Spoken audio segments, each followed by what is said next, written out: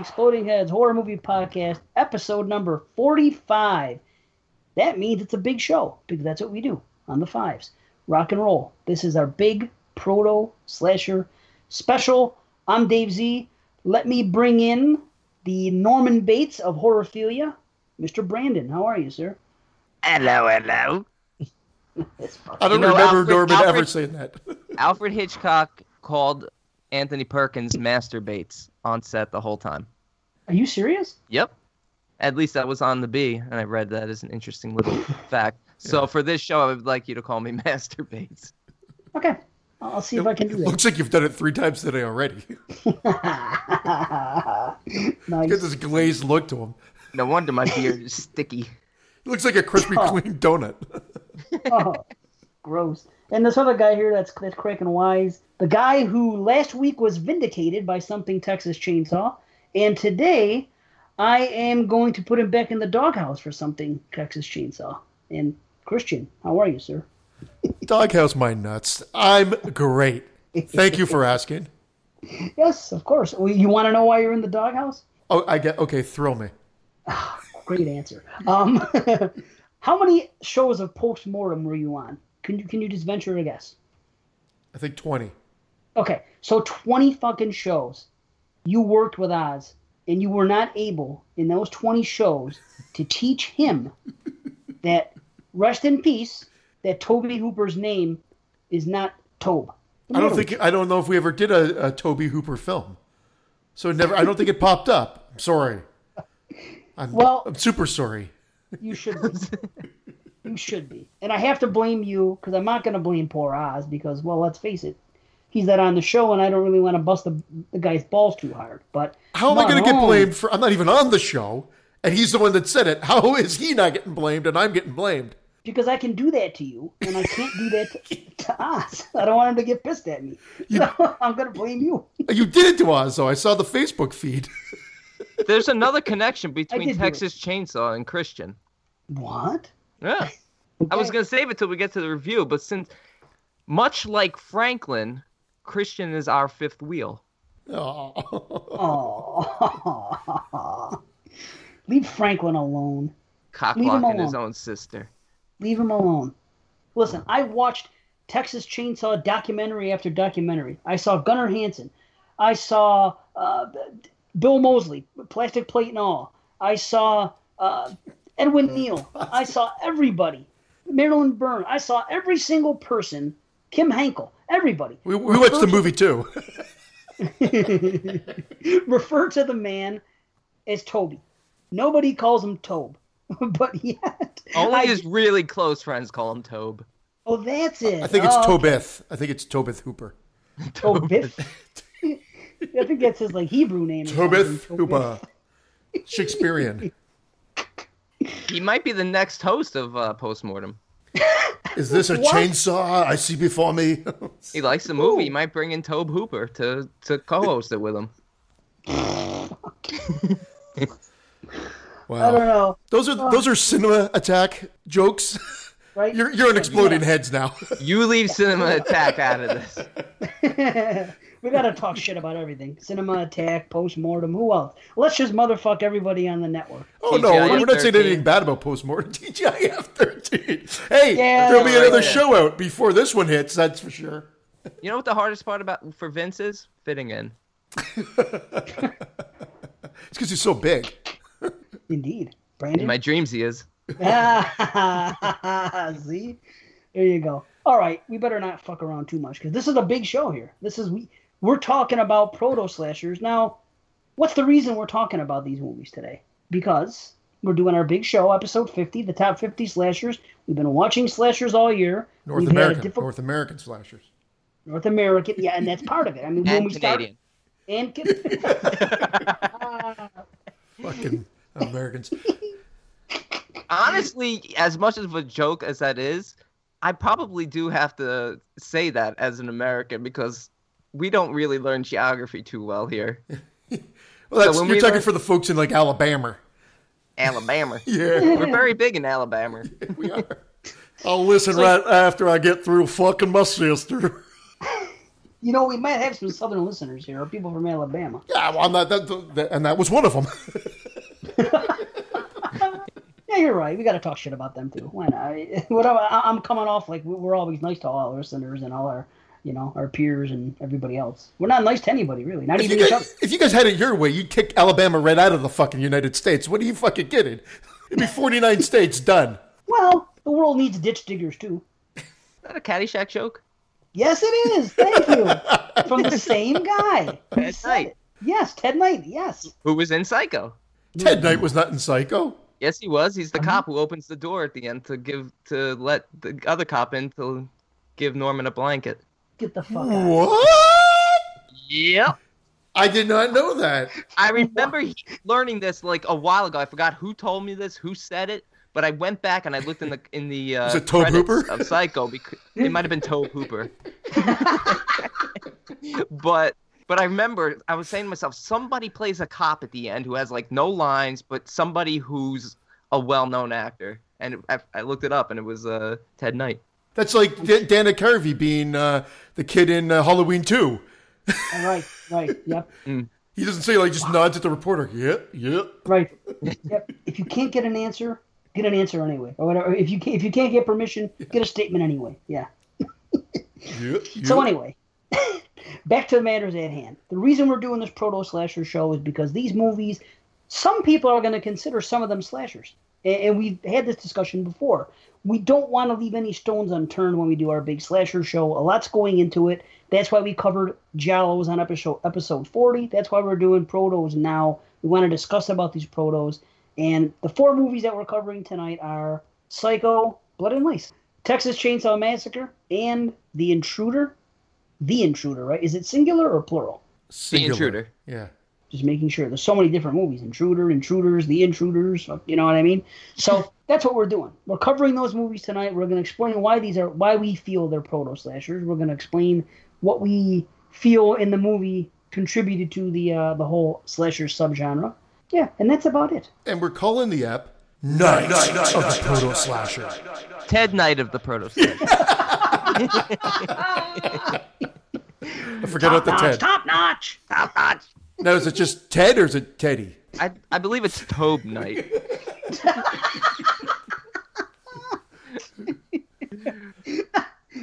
Oh, Tobe, I gotta stop. The reason I had to say that to Oz is because I felt bad for the co-host. I'm a very compassionate human being. When I hear somebody getting their balls busted and it's undeservingly, and they're the correct person, and someone else is messing with them, I genuinely feel bad. You know what I mean? So when the Christopher, I think, the other co-host said Toby, and I said, no, it's Tobe. What are you talking about? I was thinking, I don't think it's Tobe. I feel bad for this poor bastard. So I had to come to his defense. Nothing against I love how Dave even puts himself in the third person in that conversation. I don't think it's called this. I feel bad for him now. Let me Facebook message the group. Yeah, Everwing. Yeah. Let me overwing it. And we tossed around different ideas. Before people blow their balls on the fact that those are the 4 you picked, yeah, we talked about doing M. Fritz Lang's 1931 M. We talked about doing Peeping Tom. We talked about doing Night of the Hunter. We even tossed around Alice, Sweet Alice. There's a fucking bunch that we could have chosen. These are the 4 we went with. Yeah, even some really old ones like The Lodger or And Then There Were None. I like that this is a mix of 2 really popular, debated slasher/proto-slasher films in Psycho and TCM, and then 2, I don't want to say lesser known, Intruder, certainly lesser known, and we'll get to that one later on, but Blood and Lace didn't even dawn on me until I think you suggested that one, Dave, and I thought it was a great choice, so I like the mix versus doing all the films that have been covered before. Absolutely, yeah. We know no one's covered The Intruder because it's been missing for 40 years. It just got released last month. Yeah. Yes, just got released last month, so hopefully we can, shed some light on it. Is it going to be on your 2017 list, Dave? Yeah, it really counts. It got released today. Best actor, Mickey Rooney. Top 10, here we come. Yeah. Now, hold on. Yeah, Mickey Rooney's his favorite male performer of 2007. Oh, shit. Have you guys seen those 2? Well, obviously, nobody's seen Intruder. Have you guys seen Blood and Lace before? I had not. I had not either. I bought the Scream Factory, and it finally gave me a reason to watch it. So this is great. 2 movies that we've all seen several times, No. classics of the genre, and 2 movies that we haven't seen. So it's going to be an interesting show. And I have a revelation, I think, tonight, too. What? Yeah, I got a what very early in the game. Wow. It was not speaking Ted White, what? Oh, no, not Ted White. Ted Knight. Ted what? Ted White, Ted Knight. What are those Ted Teds? White, I said. What the it's Tobe White. God? That's going to be the joke the whole night. So, Oz, if you're listening, we're just busting balls at this point. Yeah. He's probably turned it off at this point. These fuckers are going to never let me live this down now. To be or not to be, Hooper? To be or not Tobe? Don't ever one-up me again. Oh, fuck. Sorry. It can't be helped. It's so easy when you set the bar right down here. So easy to one-up Christian. Oh, you guys are hurting my feelings. No, I I'm love just you. kidding. Dave's singing again. I know. And we wanted a little bit of music in this episode. Yes, you gotta have some. And you know what? See, at least we're having fun talking about Tobe Hooper, where a lot of podcasts right now, it's a very melancholy thing. You know what I mean? So at least we happen to get a timely joke. I mean, he happened to mention Tobe Hooper and the Tobe thing, and I listened to that episode 2 weeks ago, you know, and it was recorded before the passing of Tobe. So, you know, that happened, and this just happened. Don't blame me now. I didn't say anything on the air. Don't you motherfuckers blame me on this one. No. But Can I give you guys a quick trivia question? Sure. What was the record that was on Norman Bates's record player in his parlor? It's Beethoven, EROSA or something like that, or EROISA. Oh, I didn't need the record. You're partially right. It's not Beethoven. It was actually Beethoven. Oh, wow. Beethoven Bell. Beethoven Bell. Now he's one up in me, Christian. You guys should keep setting them up for me. I'm just, I'm holding up the bat. Okay. So, do we want to talk about proto slashers just a little bit and what? Because there is no real definition of proto slashers. We looked it up on Wikipedia. It does not exist. I You can't can't even find a definition of proto slasher. If you type it into Google, they'll give you, everybody has their 25 list, the 10 best unseen, this, that, and other thing. And there's lists that I'm like, okay, those are good movies, and I can understand them. Like, there are lists that had M, and then there were none on there. And then there were lists that also contained movies that I hadn't even heard of before. And Which I think list had none on them? All right, continue. That was terrible. Woo! Woo! Yeah, so much for no fucking around show. Should we start over? We're almost there. We're almost there to no fucking around. Almost. But there are a lot of lists, and, we chose the 4 because we quite frankly think that these are 4 great examples. The Intruder was something new based on the fact that it just got released now. It was lost. As some call it, quote unquote, a forgotten slasher. It actually says proto slasher because I own the movie, and it says proto slasher on the back of the disc. Really? It says 1975 Lost Proto Slasher. And we've had arguments. That's great to see. So perfect. So it's a proto because It's they literally on self-describe. release. So Self-described. And we argued this because, some people have argued if a proto is a prototype of a style, then what becomes the actual official first slasher? Some people will say Halloween.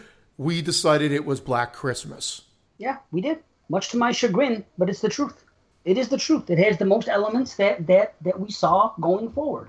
So, proto slashers, in essence, to my definition now, this is just what I'm saying, that proto for prototype, there's things that eventually came to be what was known as a slasher. Little pieces, little, parts of the film that we would see later on, but combined. Like, a slasher has them all combined, where these movies just have maybe an element of that. That's how I look at it, that they're prototypes. And again, we've discussed this privately and online with people saying, well, if you're calling Black Christmas the proto slasher, if you're calling Black Christmas the first slasher of 74, then how can a movie in 75 and a movie in 76 be proto slashers? And this is my answer. You guys, take it the way you want to take it and have your own explanations, if you will. What I feel is that just because Black Christmas is being credited as the first slasher doesn't mean that a movie that came out after isn't going to still be the exact same style as a movie released in 72. They're not aware of Black Christmas, maybe. They're not doing it, so they could still be proto-slashers, in my opinion. Maybe I'm not saying it the right way, but you guys... No, that makes perfect sense. And I also think that because there's no strict definition, I mean, we're listening to people who are defining this is the first slasher, this is the first slasher. And I know it's not always about the timing, but if you're recognizing whatever year the first slasher is, everything before it is not technically a proto if you personally recognize it as a slasher. Like, we're going to talk about The Intruder, and it's close to a slasher. It's listed as a proto, though. It's pretty close to a slasher, though. Yeah, it is. It is pretty close, but so are all these movies. Texas Chainsaw is close to a slasher. See, and I never got that with Texas. No? I never got that with Texas. I used to argue have, for yeah. it. I used to argue for it because of teenagers being picked off one by one. Now, the reason I don't think it's a slasher is because this is defense. They are coming to them. Leatherface isn't out stalking and searching to kill people. Leatherface is inside the house, and people keep coming into his house, and he's only doing what he knows to do. To him, Self-defense. Get out of my house. They're going to steal my skin mask.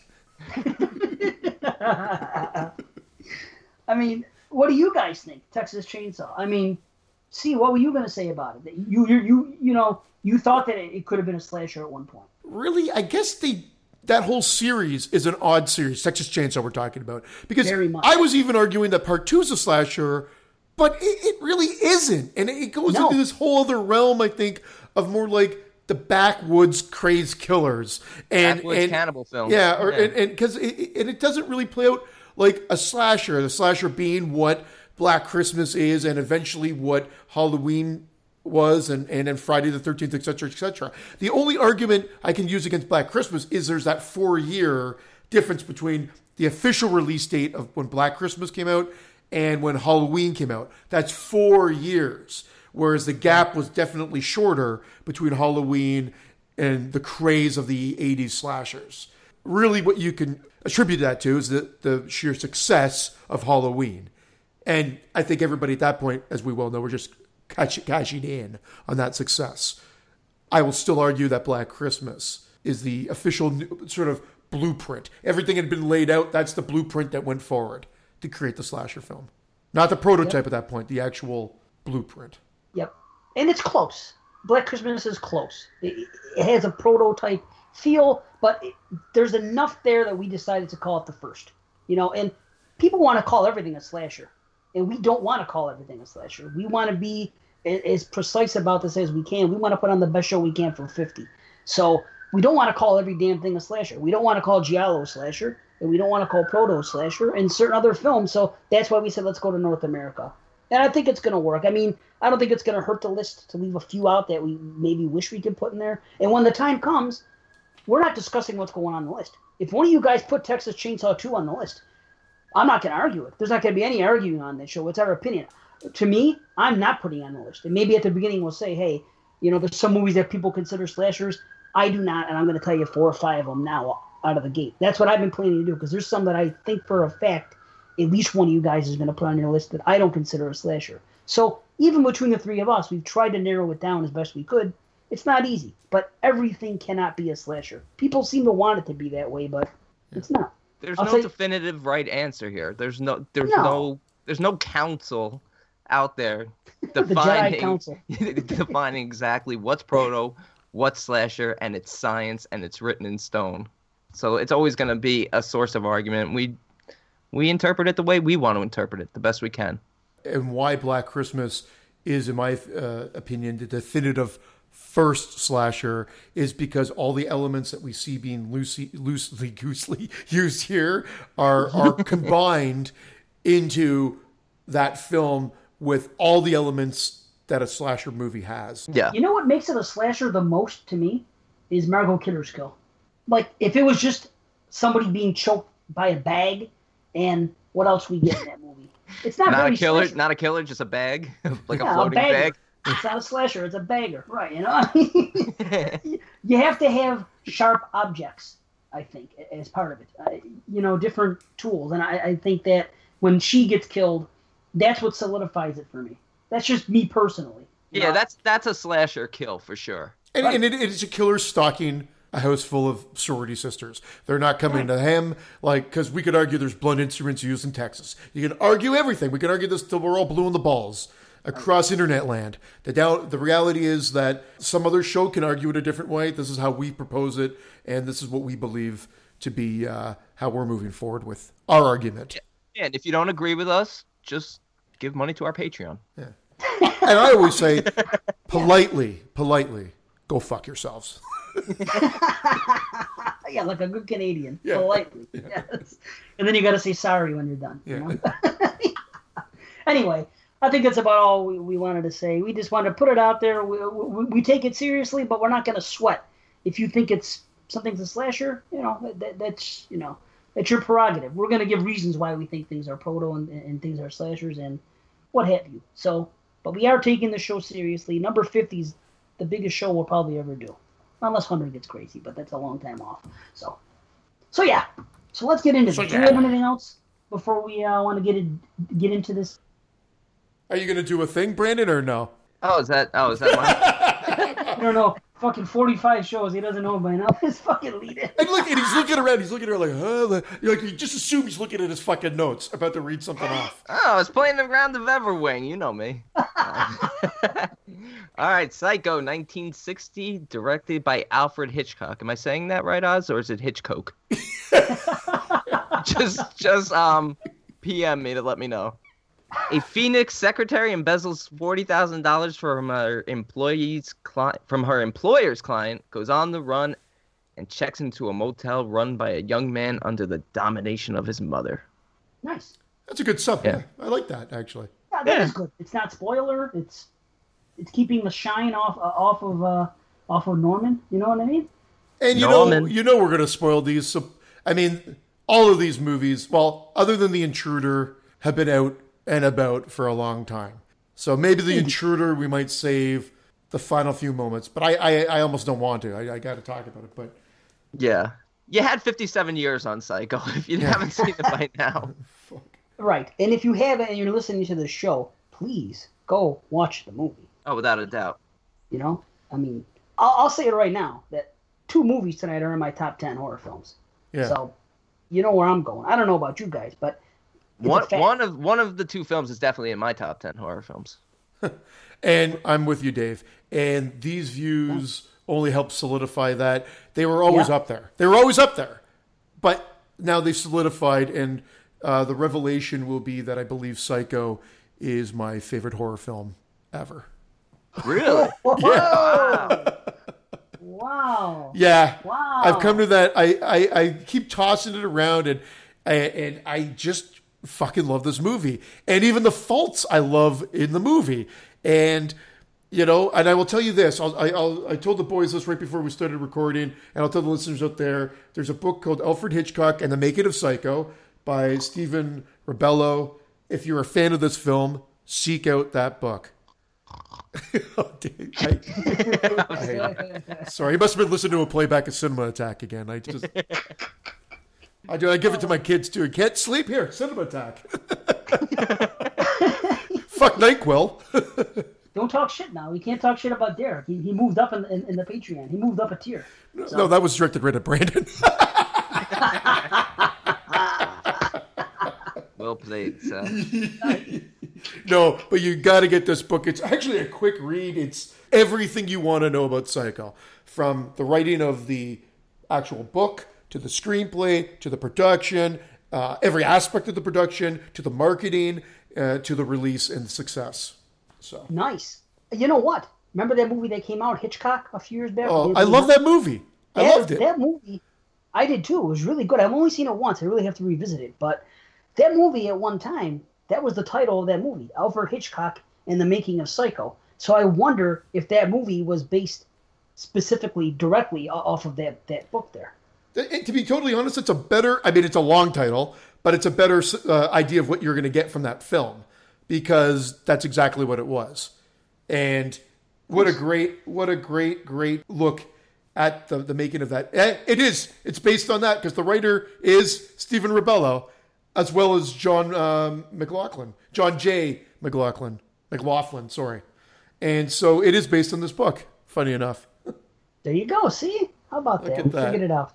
Yeah, nice. That's cool. I got to read that. Definitely. I'm glad you mentioned Robert Bloch because he never seems to get credit.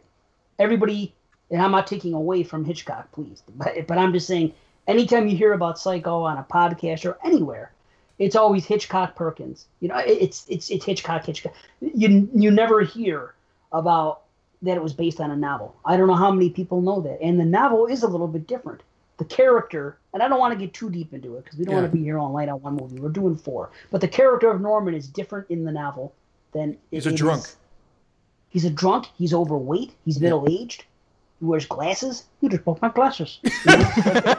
That's where it came from. If a lot of people don't know, that's the source material. Who body slammed him though in the book? I think Arbogast got body. Yeah, Arbogast. Arbogast. So Arbogast. no, and the other main thing was like the shower scene ended with it said the knife came down and cut off Mary's scream and her head. Yes. Yeah. Beheaded. That's good. Yeah. That sounds good. Cool. Wow. So the book was considered, it was a modern success, and I think what ended up happening was it was considered kind of sleazy and not something mainstream, but it was selling. And when Hitchcock got his hands on this, he ordered people to go out and buy as many copies of the book as possible so that other people wouldn't grab it. And that's, I mean, some people know this history, some people don't. We won't get too much into the history of this movie, but I mean, funny enough, the movie itself has been sort of dissected over and over and over again, and we'll get there as well. But it's so interesting, sort of the making of this and how it came about, for sure.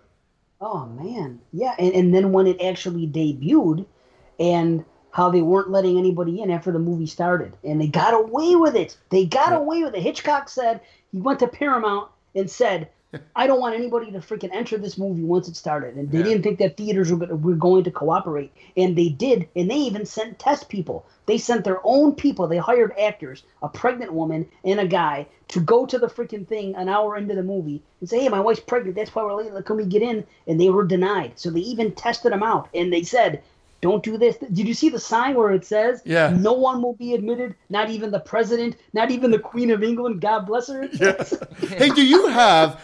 So you must have. So do you have the documentary? I have the collector's edition DVD. So it's a little dated, but do you have the? Is that the documentary you watched? Because that was all in the documentary. It has Clive Barker, and he signed my copy. In the very actually. beginning, smoking a cigar. Yeah, and he's talking about how the book was a lot more graphic than the actual movie. Yep. Sort of, because we're talking about a time.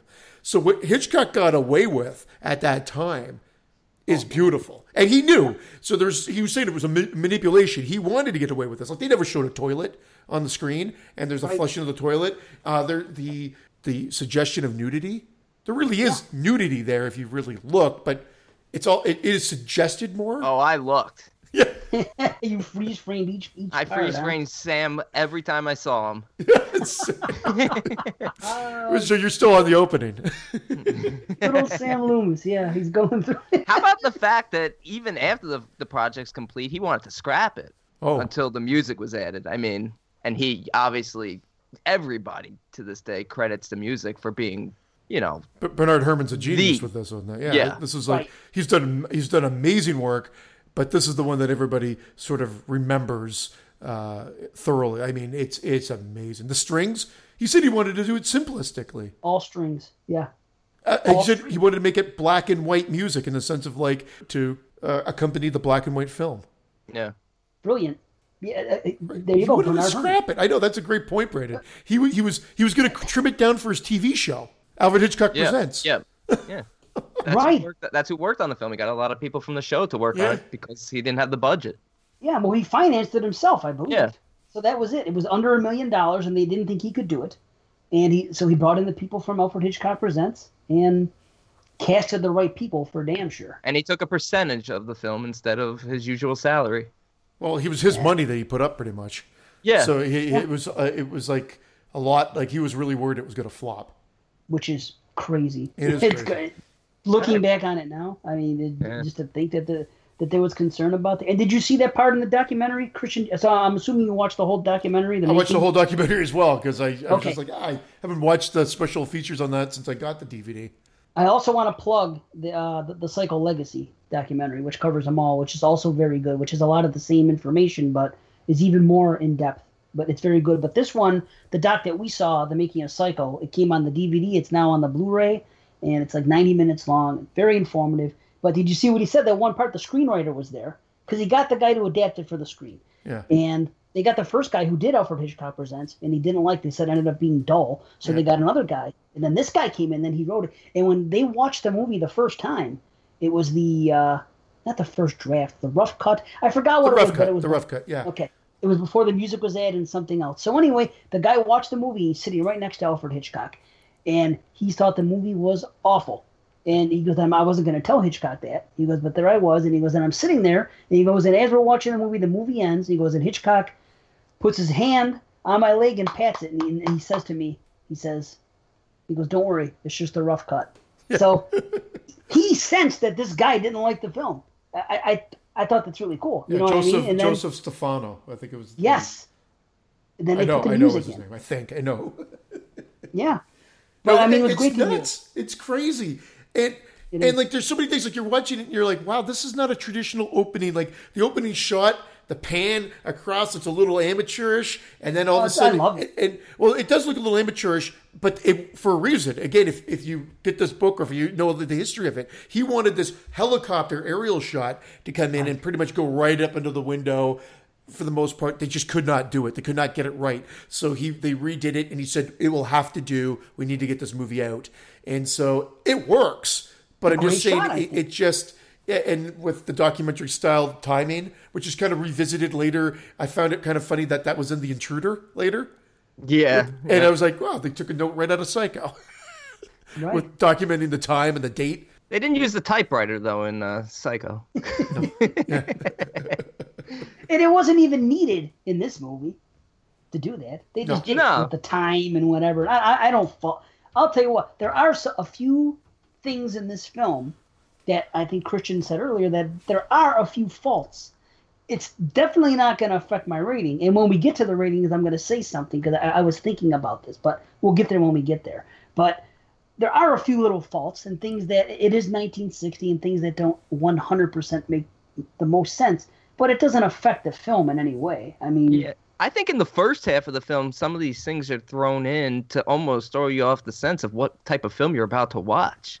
I mean, there's a huge shift, from the midpoint of this film, from like the 45-minute mark when she arrives at the hotel to and that's what I love the end of the film. Me too. That's exactly what I love. Like the total shift. Yeah, the first 40 minutes, you feel like you're watching like a crime thriller from the 40s or 50s. Yeah. Right. At that point, the title sequence is the only like, wow, it's unsettling with the design of the title sequence, and then you go into this this woman, innocent woman, her boyfriend who she's having afternoon romps with, and robs $40,000 and goes taking off to see him and ends up at this hotel, and then all the shit just turns and twists, and then we're focused on a whole new character, and it's fantastic. Yep. It sure is. And you know what? If they were making this movie nowadays, let's say no one ever adapted this film. Robert Bloch wrote the novel and they're adapting it now. They would never be that smart. And I'm not knocking modern film because what we say last year was the best year in horror in a very long time. But I'm just saying that film in general, I guarantee they wouldn't play it that way. You would have seen Norman Bates at the house in the first 5-10 minutes. They would be jumping back and forth between both characters until the end. Yeah. I think you're right. And there'd be a kill or something at the beginning. Something. There'd be something. We would know. We would know he was fucked up. Yeah, it would start at the Bates Motel. Then, after the opening scene, it would flash to Phoenix, Arizona, Friday, December 11th, 2:43 p.m. Look at this guy. I don't know why I wrote it down on here. You know what I think they would do? I think you would see Norman carrying Mother down to the fruit cellar or something. That's something. Fucking, I love that shot too.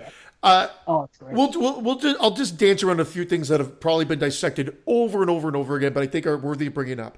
We see Marion at the beginning, white broad, very erotic for the time frame.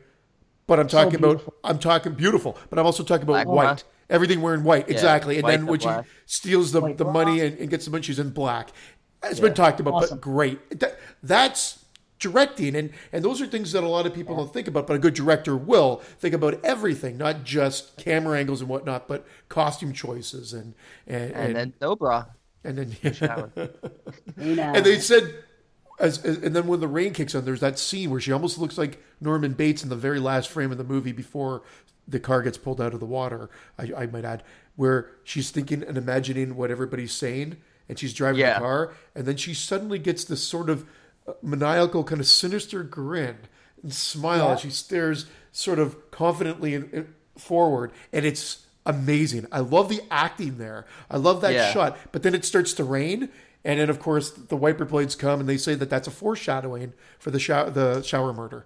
Yeah, and I always thought that's super I love that cool. whole scene. I love the whole internal monologue. I think it's some of the best scenes in the film. Yeah, I agree. Now, do you guys all feel the way I do, that it's all imagined? None of those conversations actually took place. No. They're all in her head. Yeah, it's her playing out the scenarios in her head. Yeah. You know how when you sometimes... Sure you guys... Yeah, I see it as like when you sometimes daydream and you're like playing out scenarios in your head. Like that's what she's doing. She's like, well, he would say this, he would say that.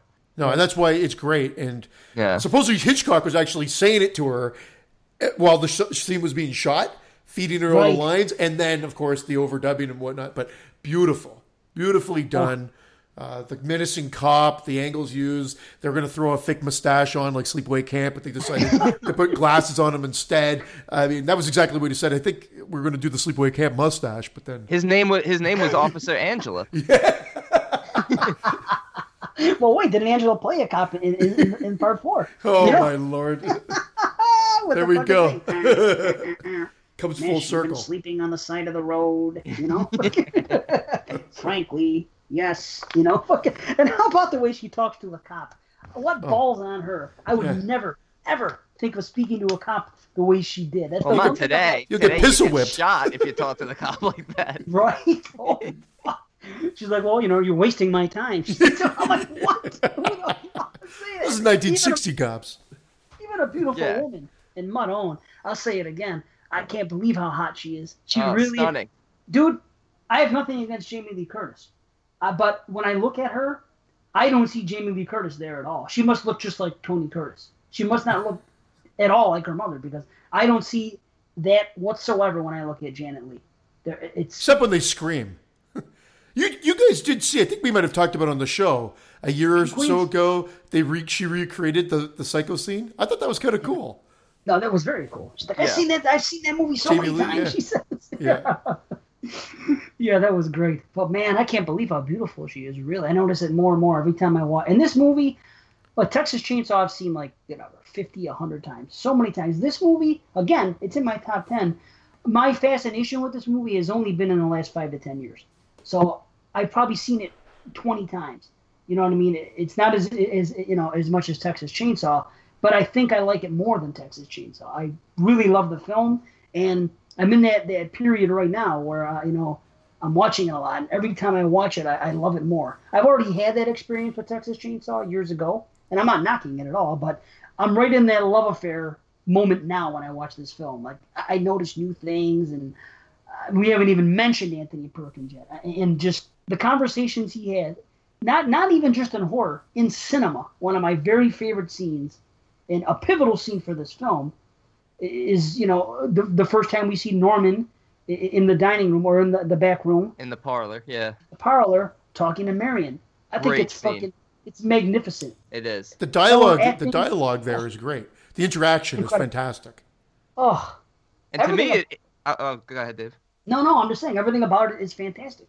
Yeah, and I was gonna say, ultimately, that conversation that they have, it sways Marion's character, and it almost makes what follows more tragic than originally, because of yes. The whole talk of, I forgot what was the line. Private trap. I have my own private trap I stepped into Yeah, we all have our own private traps that we step in. Dude, the dialogue, everything that comes out of Norman's mouth, every time you hear people quoting Psycho, 90% of it is from there. Boy's best friend is his mother. We all go a little mad sometimes. Yeah. And the way he can flip on a dime, like where he's normal and sympathetic, and then all of a sudden he leans forward and he's like, "You mean a madhouse?" And he goes into that fucking spiel. Oh, man, so good. What do you know about caring? And the shower is cleansing. It's her Yeah. getting clean, obviously physically, but also mentally. She's washing off that negative shit, and she's going to start anew and head back. And then doesn't happen. Bingo bango. Yeah, Wow. fantastic. Yeah, I Isn't mean, it surprising that it's never been colorized? Remember when they were colorizing all the movies? I've seen Night of the Living Dead colorized.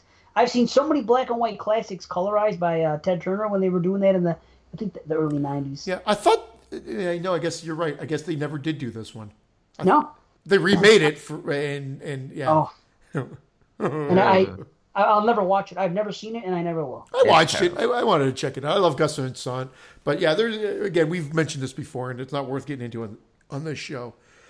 It was always one of my favorite Hitchcock films, but I always seem to put Rear Window and Vertigo kind of hovering a little bit above it. Even North by Northwest when I was younger, when I was a kid, North by Northwest. Excuse me. Now I believe Psycho is my favorite of his films. It's so hard to pick. He's done so Yeah. many amazing films. Yeah, and I love The Birds as well. But that always it's definitely been between Vertigo, Rear Window in this film Yeah. as my top three. But anyway, the detective, you guys brought him up. All this, like, he was a great character. I loved him. Yeah. And his death is iconic as well. We always talk about the shower scene, but his death is really fucking creepy. Like the suspense built up for it as he's ascending the staircase, and the overhang shot of when Mother comes out with a knife. Oh, it is. And who's ever seen a grown man tap dance all the way down 15 steps to his death? But I've said it Gregory before. Hines those. Yeah, he brought in the noise. He brought in the funk. It was White Heat. White Knights. What was that show? He attacked the block. Knife? He was attacking the block. It was a Ted Knight. I want to see someone do that to music. That's what someone should do, like a tap dancing fucking routine. Play We're in the music as it's going money. down. We're in the money. Yeah, I'm surprised that hasn't been spoofed. But it's We'll even put that though up on our Patreon. even though it looks awkward to today's eye, it's very unsettling and very jarring. Oh yeah. Well, that was Especially like given the Sorry. quickness with which he's slowly walking up the stairs, and all of a sudden you see the door creak open and Mother come out, and and I love how he flusters Norman. Oh, Every- another thing. That scene also, another amazing scene in this film is him and Arbogast. That whole Yeah, conversation. everything he says, he's just getting Norman to The stuttering and everything. the stuttering, like I'm doing right now, to stutter and to Stutter and prick, yeah. That's Yeah, why you stutter hear the and- Norman Bates of our show. See, I said at the beginning of the show, he's a Norman Bates of Orphelia. See? Norman Bricks. Norman breaks and Tobe. What else is there? I mean, did you guys realize that the part with the car in the swamp, that it was a one-take fucker? So it actually stopped. Well, it and was that- planned, of course. Yeah, of course. That was the plan, but the reason is because they had to pull it in with a crane, and then they had a something below the swamp that it sat on, and then they lowered it. But the reason it was a one-take fucker is because if there's a problem, then they got to pull the thing out again and clean it off and do it again. So luckily, it worked out perfect. But I didn't know that until today, that it was a one-take fucker to do that shot. Well, I mean, he was really trying to film this fast. 30 days, I think it did 39. Even by the standards of back then, it was done very inexpensively, very quickly. Yeah. So, what about the cop and his wife? Great secondary characters. Like they don't they don't have a lot. I think that some of their stuff got on the cutting room floor, but it was great because they do the reveal. Like if you saw Norman Bates' mother, then who's that lady buried in? But didn't they wait a little long? They kind of had a full conversation. The wife hears Lila talking about his mother, and why didn't you just say his mother's dead, right away? Like, no, let's just hear him out. And, then with Remember though, he's a cop. He's a sheriff. He wants to hear the whole story. What if these people are fucking batshit crazy? He wants to hear them stumble, or he just wants to hear their entire story before he puts anything in it. That's how a cop would do it. And here's what I think is done so well. The way it's exposed. The way he says. Because at the time, you're thinking, well, maybe his mother really is alive, and there's something afoot here. There's something at play. You're not thinking what the reveal is. Yeah. No one was thinking that. You know what I mean? So I like how they throw that extra bit in there for, so you're wondering what the hell is happening here. And did you guys know that when they casted this movie, Alfred Hitchcock sent out casting calls for a Mrs. Bates because they wanted everybody in Hollywood and everyone around to believe that there was a character, Mrs. Bates, so they got thrown off. I mean, just to think to do things like that. Yeah. Well, he did that, and he had a director's chair with Mrs. Bates printed on it for actual publicity as well, so that everybody just assumed there was a Mrs. Bates, and then they had the voice casting for her later. But Hitchcock had the best line, and you could pretty much use this for any naysayers of movie logic, and he just says, logic in film is dull. Because he says logic is dull, meaning like if you always want to go the logical route, you don't actually have excitement in a movie. And I think I love that. I mean, obviously things have got to look come even together, even Sam and Lila's explanation for what's going on is all logical and well thought out. Oh, okay, Norman probably did something because he wanted the money that she was carrying because he wants to get out from under his abusive mother. It's so logical, it makes perfect sense. Yeah. It couldn't be further from the truth. Right. These are crimes of passion, not profit, as the psychiatrist says at the end. Which I love that scene, and a lot of people think that scene goes too long. I love it, and he sells it. Oh, he's great. The psychiatrist. Yeah. Yep. Terrific. I love it.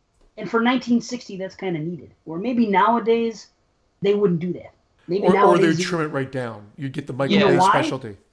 Because of Psycho. Because this movie's already come out, so anything else that followed, this was the first movie that did something like that. So as time has passed, we've seen all these crazy twists, and we've seen this and this. There isn't a whole lot of room for the rug to be pulled out from us, under us anymore. So when something like that does happen, we just put it together now. So that isn't even necessary anymore. But it's because of this film. So it's I don't know what the word is for that, but it's just, like what I said for Halloween, in influencing Scream. Same thing. It's just because this movie exists, what else can you do? That's something I noticed. The first time, Norman, when Marion checks in, Norman hesitates for a second and then grabs key number 1. Yeah. And it got me thinking this time. He knows what he's going to do when he does that. And that's the hesitation. Anytime someone goes into room number 1, that's obviously the only room that he's going to do a little peeping Tom action in. So I like that. I never put it together. Like, you know what I mean? That's the reason he hesitated. Because when he does that, it's like Mother's taking over. He's like, oh, maybe I shouldn't do this because I want to peep on this girl, but Mother might get mad. So I think that's the hesitation. Yeah. Little nuances, Oh, and there's a lot of those little things that you catch on repeated viewings as well. For sure. And what about the creepiness? This thing that really creeps me out is when Marion goes in the house and she goes into Mother's room, and the way it's filmed, and when they show those hands on that thing, those fake hands, whatever the hell, and the music they play. But the thing that really, the whole scene is creepy to me. But when they show that thing in the bed, that fucking just grosses me out, thinking that a body's been laying in that bed in that position. It's got to stink. That's how my mattress was. That was her sister. Yeah, that was your mattress. Her sister, you said Marion, but that was Lila. That was her sister. Yeah, that was Lila. Oh, I apologize. Yes, I did say Marion. My bad. It's Lila. Please apologize. Oh, when we were going into now you're apologizing. I love this. It's great. When we were at film school, they went into detail. Again, it's been talked about death. Her last name, Crane. His fascination with birds and taxidermy and that aspect of it. They left out the necrophiliism of the Ed Gein case, but again, everything was sort of hinted upon. I think grave robbing and whatever was definitely not shown, but obviously has happened. Yeah. Oh yeah. I mean, the movie looks great use of black and white. We talked about Bernard Herrmann's score. It's on the trivia page there. I didn't even realize it was on the IMDb trivia, but after Hitchcock heard the score, he doubled Bernard Herrmann's salary, or almost doubled it. Yep. They give him like $34,500. Amazing. And said it was a third or 33% of the success was from that. And then there was controversy. You guys know that there was controversy. The guy that designed the credit scheme and whatnot, also storyboarder, helped storyboard the shower. Oh yeah, loose sequence. ass. Yeah, and not loose ass. Sorry, no, fucking Saul Bass. Thank you. Did you say loose ass? Yeah. Yep. Yeah, loose ass. Yeah. Loose ass. Brandon's ears perked right up. I was like, loose ends, where? Point me in that direction. But you know what that dude did, Saul Bass? He had to storyboarded the shower scene by writing it down because they didn't have the time to do it when you're trying to, and they even did bring in a new model at one time to try to, cut into the time and to figure it all out.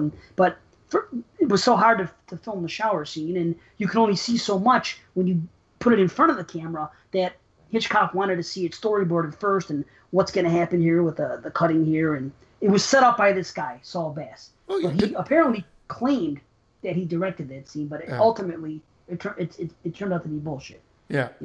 It's important what he did. He was a big help to the film, but obviously Hitchcock was there the whole time, at least based upon the testimonials of everybody in the film. I mean, why would they lie? Yeah, who are you going to believe? The guy that's saying, hey, I directed the scene, or everybody on the set and that had, more to do with the film saying, no, it was Hitchcock. Again, you rely on people to help, and they didn't say he didn't storyboard it. He storyboarded based on discussions of Hitchcock saying he wanted the staccato type look, going to be lots of cuts, and it ended up being 76, right? 76 cuts or something for that.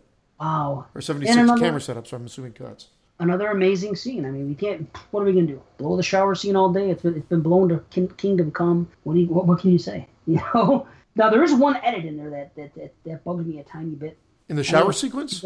Not when the stabbing starts or anything like that. Just when she's showering. All of a sudden she's showering and her head is almost completely dry, and then it cuts for 1 second and then comes back and her hair's so wet that it's black. You know what I mean? It's just a very small nitpick, but I notice it every time I see the film.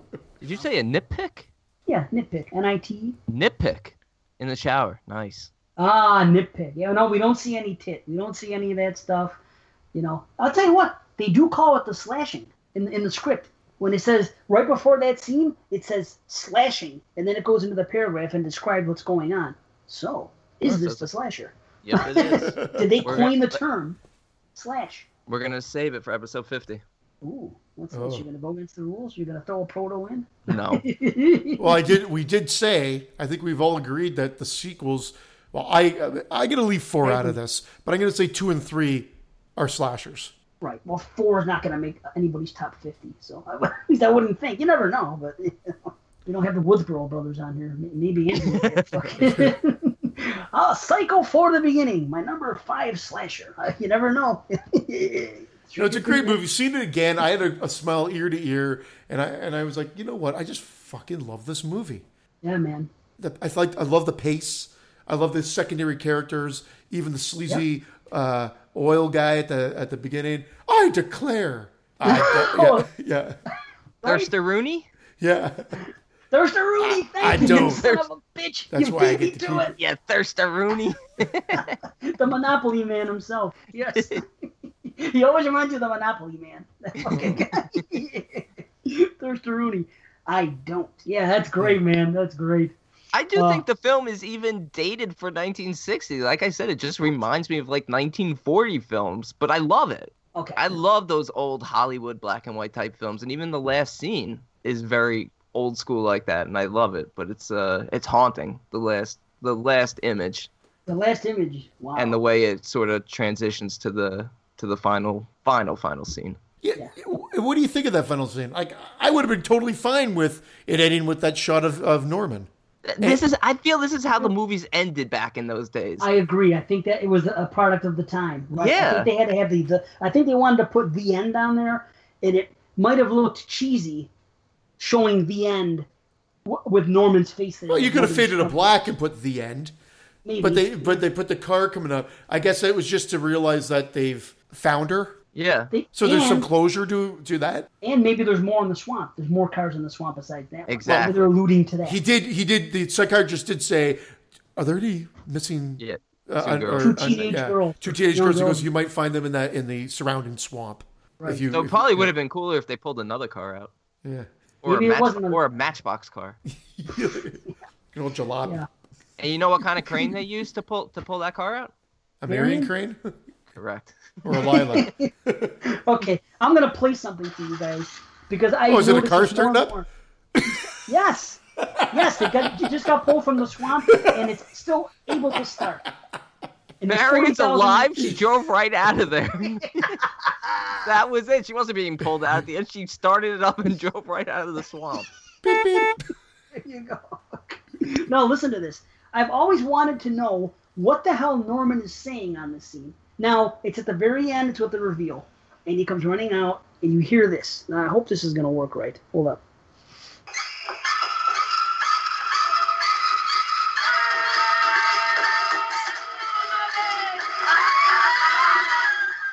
That. I thought it was just screaming, but yeah, No, this time it's like no mother. Yeah, I don't know. I had the subtitles on, but I can't remember now. It's just "Aye!" Doesn't say anything. Now, I even have it isolated without the music. Because initially, when this film came, well, because it happened to be on the documentary, so I saw this, and I was like, oh, now that's even better. Now this is a better example. But in the documentary, they were showing it. You just broke my glasses. Dave's lost his mind. He's isolating dialogue. It's like doing fucking detective work. Well, I couldn't help it because I isolated this the other day, I was in and my I lab. watched the documentary today, and I was like, oh, look at that. Without the music, now they'll be able to hear, more clear when I show it on the show. But they said that when that scene was first shot, there was no music. Just for that scene, they weren't gonna. It was just the reveal and that screaming and the other thing. And Hitchcock said, he goes, I think you should put the same music that we put in the shower scene in that scene. And then they did it at his behest. So it wasn't planned. It was just, they filmed it, they watched it, I should say, and that's what he said. So I thought that's kind of cool. But check it out. This is with no sound, no music. Excuse me. No, I'm gonna play you something with no sound. It's gonna be great. I'll let you know when it's over. Hold on.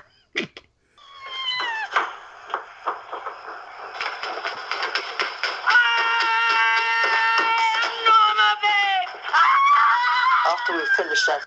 He sounds like Norma Bates. none of it. I think he's talking about our one territory up in Canada. I don't know what it is. He said Norma Bates. None of it. Norman Bates. He said Norma Bates. I'm Norman Bates, motherfuckers.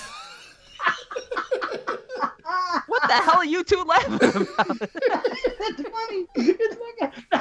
Here's the funny part. His mouth isn't even moving when this is said. He's got his mouth wide open because he comes out and he has that look on his face where he looks like Anthony Kiedis. And then he continues on and he's coming at, and then he's getting tackled, and you hear that. He doesn't look like Anthony Kiedis. He was saying, give it away, give it away, give it away now. That's what he was saying. Suck my kiss. I think there was something in there. Like, yeah. I don't understand that. If anybody that's listening can tell us what the hell they're saying there. He But just said, I'm Norma Bates. I'm Norma. Maybe he says That's I'm Norma Bates. Play it again. That's exactly what it said. I'm Rick James. Christian, listen. It says, I'm Norma Bates. And it says, Bitch. Norma Bates. I'm Norman Bates, bitch.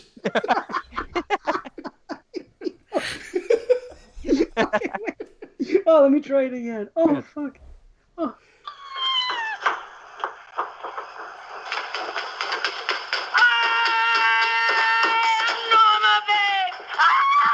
After we finish that. Norma Bates. I think he's right.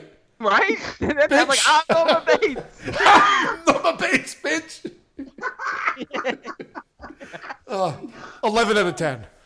Nice. There you go. Yeah. Yeah. Just a great film. 10 out of 10. No question. Yes. 10 out of 10. Amazing. Yeah, 10 out of 10. Awesome. Full head Hall of explosion.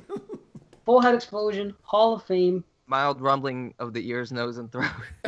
and bowels. It's a 31. It's an official 31. Now, Wow. I was thinking about my ratings, and I wanted to say something to you guys because JP is very passionate about this, and I respect him for it. And Brandon, you talk about it sometimes too with the way you rate and things like that. To me, there are a few tiny flaws in Psycho, but I still have to rate it a 10 out of 10. And the other flaws I'm talking about is when Norman's in the house arguing with Mother, and Marilyn can hear it from way outside. Of course, that would never happen. You watch the film, you're like, well, you just got to have to accept it for what it is. Nobody can hear that. People arguing in the house. And it's raining, it's way the fuck down there. A couple little things that don't, make perfect sense, but you excuse them. But some people say, well, that doesn't make it a perfect film, so how can you rate it 10 out of 10, yada, yada. Now, if I was to not rate this a 10 out of 10, The Witch to me is a 10 out of 10, and there's no flaws in it. However, The Witch doesn't hit the heights that Psycho hits. You know what I'm saying? To me, the highs in Psycho are higher than what you see in The Witch. I rate them both 10 out of 10. So, you know what I'm saying? That even... There is no perfect film. There is no perfect film. I agree. And so that the flaws bring out its charm as well. And you kind of appreciate that. Some people can't. I know. I'm talking very Shakespearean with my hand, and I'm doing a lot of flamboyant motions, and I'm cupping the balls, everything. It's, but where I'm going with it is like flaws. I said this in the last episode. Actually, I said, you know what? I love movies, flaws and all. And if you love a film, you'll forgive the flaws. If you don't love a film, you just the flaws are just escalated to such a degree that you could be like, and this is why the movie sucks. Doom, boom, boom, boom, boom, and you just list them off. I have no problem. Never cared about the arguing and her overhearing it. Never once entered my mind. Yeah, I never thought of it. Never thought of it. You never thought of it when you're watching it, that she could hear the conversations way up into the house of the two I thought of them maybe going at because it? the house is high up and they're in the middle of nowhere. Maybe the sound travels further. Good acoustics. Yeah. Yeah, good acoustics. Fair enough. Believe me, this is the last movie I'm going to shit on. I'm just saying, I just wanted to put it out there because of the rating. Because like some people say, well, if you don't think it's a perfect thing, then how can you rate it 10 out of 10?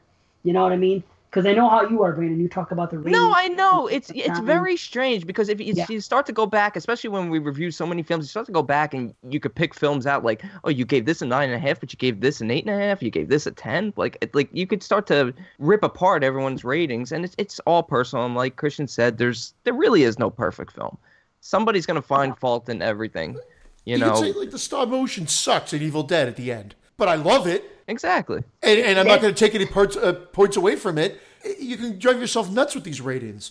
I mean, that's it's a guide, and everybody has an opinion, unfortunately. Right. And the reality is that this is ours. That's why at the end of the day, you have to. It has to be mostly about your enjoyment factor.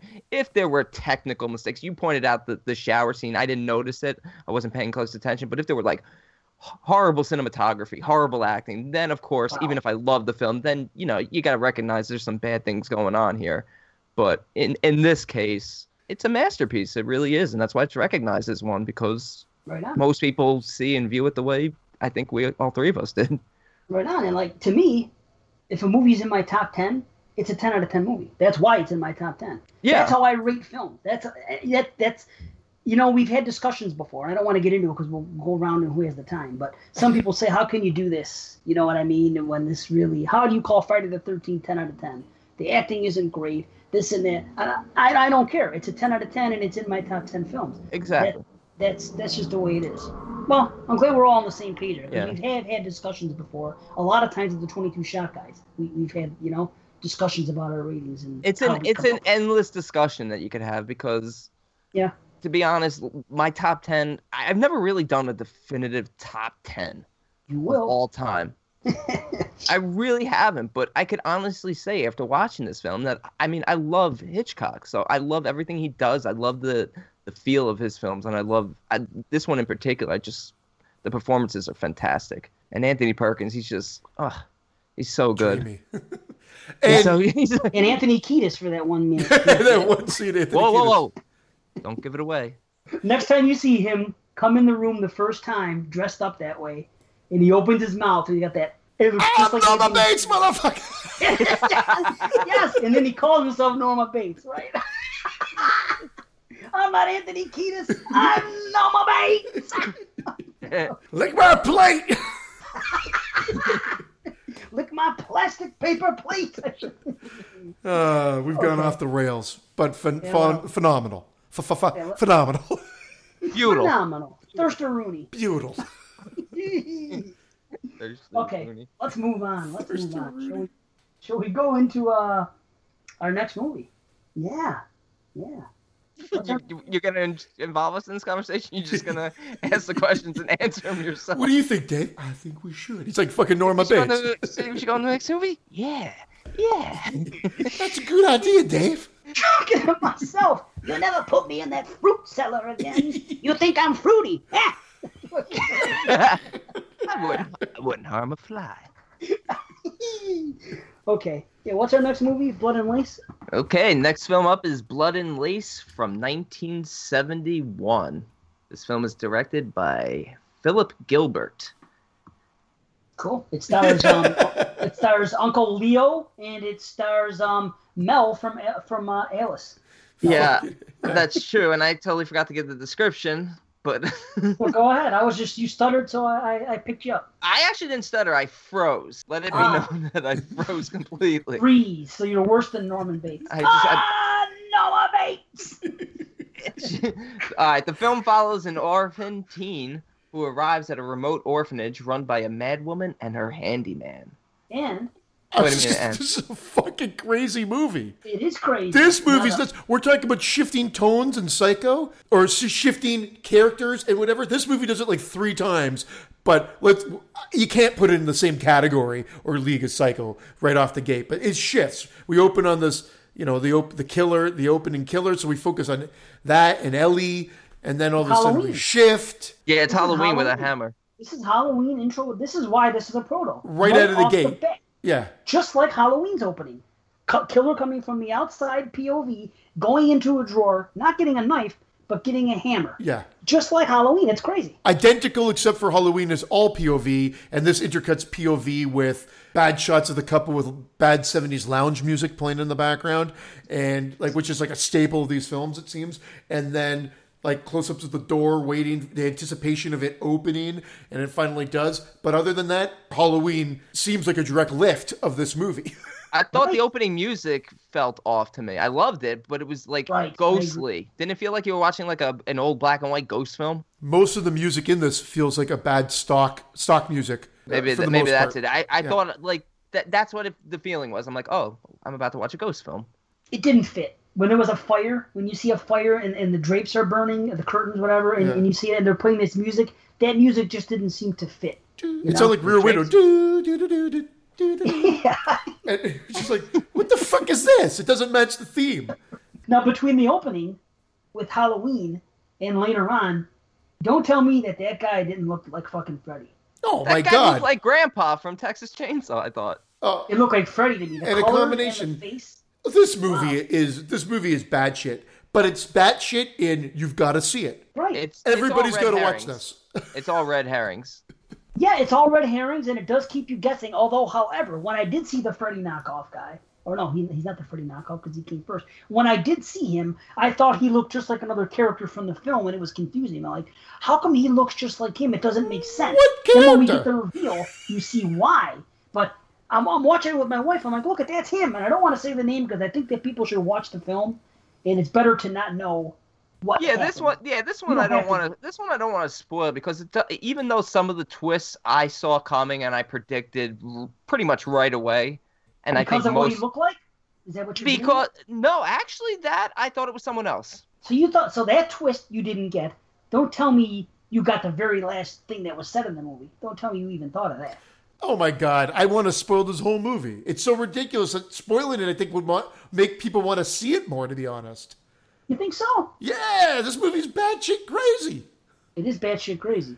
It is batshit crazy. I watched it twice because I never saw this before. And I've seen Blood and Black Lace, but I never saw Blood in Lace. Yeah, why is this movie even called Blood It and Lace? makes no It's sense. also called The Blood Secret. The Blood Secret? That Makes a would've little been bit more sense. Yeah, it That does makes a make bit more sense. Yeah. So wait, the thing that happened at the end with I was the first person that your mother made No, love to. I didn't know You that. thought Oh, I absolutely knew that. What the Oh, fuck? no, I didn't know I that. knew that instantly. I did not know the big reveal after that. Before No, that. that's the very last line Yeah, of the movie. before that, sorry. Prosthetic mask and who it was? That was the easy thing because the way he moved and the shape of his face, No, he looked 'cause just like him. He I'm looked what the like fuck? Walter also. He looked like Walter also. My wife thought it was another orphan that was stuck in the basement. She goes, "Oh, that's another orphan that's been there for years. That's why he's fighting back." It looked like Walter, the built guy from the orphanage. It didn't look like anybody. It looked like just some guy that was hunched over wearing a bad burn mask, and I thought that it was the guy from the beginning that was burned. I think that's what It you're was supposed to Cropsey. think. Yeah. What the fuck? Okay, so the beginning guy, the mom, It's Mel. what you find out is the mom gets killed, and then the lover gets killed, and the lover's kind of alive as the burning inferno comes, and then Ellie wakes up from that dream. So Is that not the worst kill ever, though? it's just It wasn't badly so edited. bad. Well, how come why didn't they put any sound or anything to it? It was like hard. I thought it was terrible. It was stylistic. Oh, I didn't mind it It at was all. stylish, but it wasn't. Again, it wasn't edited right with the sound. It was not something. edited, It but was like silent. Who cares? Because then you get to Ellie, and Ellie is hot. I Yeah. think Ellie's hot. Ellie's nice, but Bunch is a fucking goddess. Oh Yeah, my of course God. Dave likes Bunch. Yeah, Oh, rapist. Yeah. I love how So these orphans are like all like 20-something. Right, And they all go to an orphanage. Right. The one guy even said, I'm almost 21. Yeah, I'm almost 21. I go, what the fuck are you doing there? Trying to bang these girls, I guess. Well, he's had That's hundreds. why I was suspicious of Walter, because I'm like, he's 21, he's still in an orphanage. I'm like, something's going on. He keeps running to Mrs. Deer every time something's wrong. Mrs. Deer but he was keeps hot too. apologizing. Oh, I agree. was good Yeah, trick. she kept motherfucking saying, "Oh, Yeah. I was beautiful once, and now I look like shit." And I'm No, not. And I'm like, and no. that scene, she looks gorgeous. When she said that, I'm like, you still look hot, honey. Uncle Leo still look good. Uncle Leo looked good. Yeah, Mel looked good. They all. Jerry, hello. Before we even get to the orphanage, there's that whole scene with the doctor, some fucking amazing lines in this movie. And one of them is from the doctor in the hospital going, "No one knows who your father is. Your mother knew, but she's dead. He was so fucking bald. He was so. You're an orphan now." That's what he says. You're an orphan now. You got to go to there. And why was that woman so mad at her? Just because she had a dream and she screamed? The nurse came in and says, "We got to get this girl out of here." I know. What? Why? What is she doing? Because she had a nightmare? Yeah, she was screaming in the hospital. It's a quiet zone. What a fucking bedside manner on her. What the fuck? Get her out of here. And how much of a slut was her mom? It sounds like in this movie, But, she boned everybody in town. That's, and then she- that's the impression. That's what happened. And then she became a hooker. So she banged everybody for free for a while, and then she turned professional, they said. Because that's what Mel said at the bar when he was talking to the doctor. What's his name? Mr. Mullins. He said, "Well, I saw her before, before she became professional." I was like, what? So she Yeah, and right became- when he said that, I knew where that was going. I could buy that. I could buy that. But you I didn't did. realize that was him he looked 100% identical to him with a mask on. I said, "Why does it look like him? This doesn't make any sense." I'm like, "Is that a mask or is it not?" I was Oh like, my "And why God. would it be Is him?" that a mask or is I was like, No, why is this I character don't even know. in the movie? Because there's no point for it to happen. There really is no point for Freddy, burnt, hunched guy holding a hammer, stalking around to even be introduced in this movie at all. Well, that's what Yeah. makes it a proto slasher. You get, the POV. You get a masked killer. That is true, but there's no Yes. point. Because otherwise the beginning would be the only thing that keeps it going. Because then otherwise it becomes like funeral home or something like that. Because it's just like a creepy orphanage that does some wacky ass shit. Yeah, but there's a reason for him because the guy even said the guy probably survives who's going to come after you now. So she is the victim, and this guy's coming after her. So I think it makes perfect sense that he shows up. What he does doesn't make sense. No, but he solves it right away because he even says, I have some ideas when he goes to see her. He knows. He knows. It's so crazy. It doesn't really play out. Like if you really think about it, when I watched this again, I'm like, there's absolutely no point for this at all. There's really no point for this. But we've jumping all over the place, which is what we do. She leaves the hospital on foot, only to, and it's another weirdly filmed And scene then Mel where she tracks her starts, down. yeah, and then like the car is chasing her, and it becomes a car chase scene, and then And he's then a like, foot chase. "Why are you chasing me? Why did you run?" And stuff like it was just a weird thing, and that's when we get introduced to Callan Carruthers, who, if you watch the movie again and freeze frame it or just look at it, looks like Andrew Dice Clay in certain scenes. Take away the hair, and it's Mel? like, he Are you looks like his fucking face, Andrew Dice Clay. Yeah, Mel. In that earlier in some of those shots. That's great. Another dead giveaway is, when he's like, I knew you from when you were a child. Remember you used to come to the theater I run? I'm like, he used to run a theater. Did Yeah, Dave go he- to the show and see Carruthers there? Ah. I'm like, they're throwing this stuff in there because it's gonna play into something later. Well, You're right. he comes back too many times just to have like a little interest in what Ellie's doing, and I did like when he asked her, did you see the guy's face? And she's like, yeah, ugly face, kind of like yours. Yeah.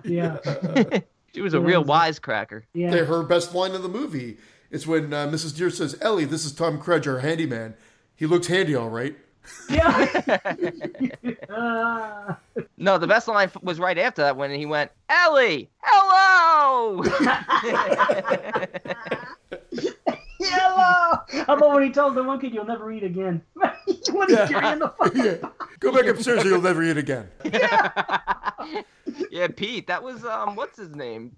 Dennis Christopher, who was in Fade to Black. Oh, really? Oh. Yeah, that really? was his. This was his film debut. Hey, we're jumping all over the place. When we first cut to the orphanage, Dear Lodge had just been talked about. Suddenly we slam cut to it, and this kid's trying to escape. And that's when we get introduced to Tom Cruise, and it's a big chase scene with all that stock lounge music kicking up. It sounds like, you know what I said? It sounds like swashbuckler music. It sounds like stock fight scene music, and that's the chase music. And he chases him by grabbing a fucking meat cleaver, running after him. The guy is in a white shirt and hides behind a tree that's like thinner than him. And he's just hiding behind it like, he's not going to find me here, which he sees him immediately. And then the guy's hugging the tree, so he throws the cleaver at him and chops his hand off in one fell swoop. I started laughing at that scene because I was like, he was not intending to chop his hand off, I don't think. Well, he almost goes like, whoa. So what are And you then he trying to do? loses him under a little bush. He crawls under a bush and he can't find him. The shift to that scene is so what the fuck that it takes you right out of the movie. Because you're like, what is going on here? And then, of course, then you get sort of a payoff in the sense of what's going on. But it's such a fish out of water sequence. Like, I loved it because it's, like I said, and I'm continually saying, batshit crazy. Oh, it's nuts. And Mrs. Deer is absolutely crazy. I mean, she's keeping her husband on ice. Who hasn't decomposed at all? Or as I call it, Jameson on the rocks.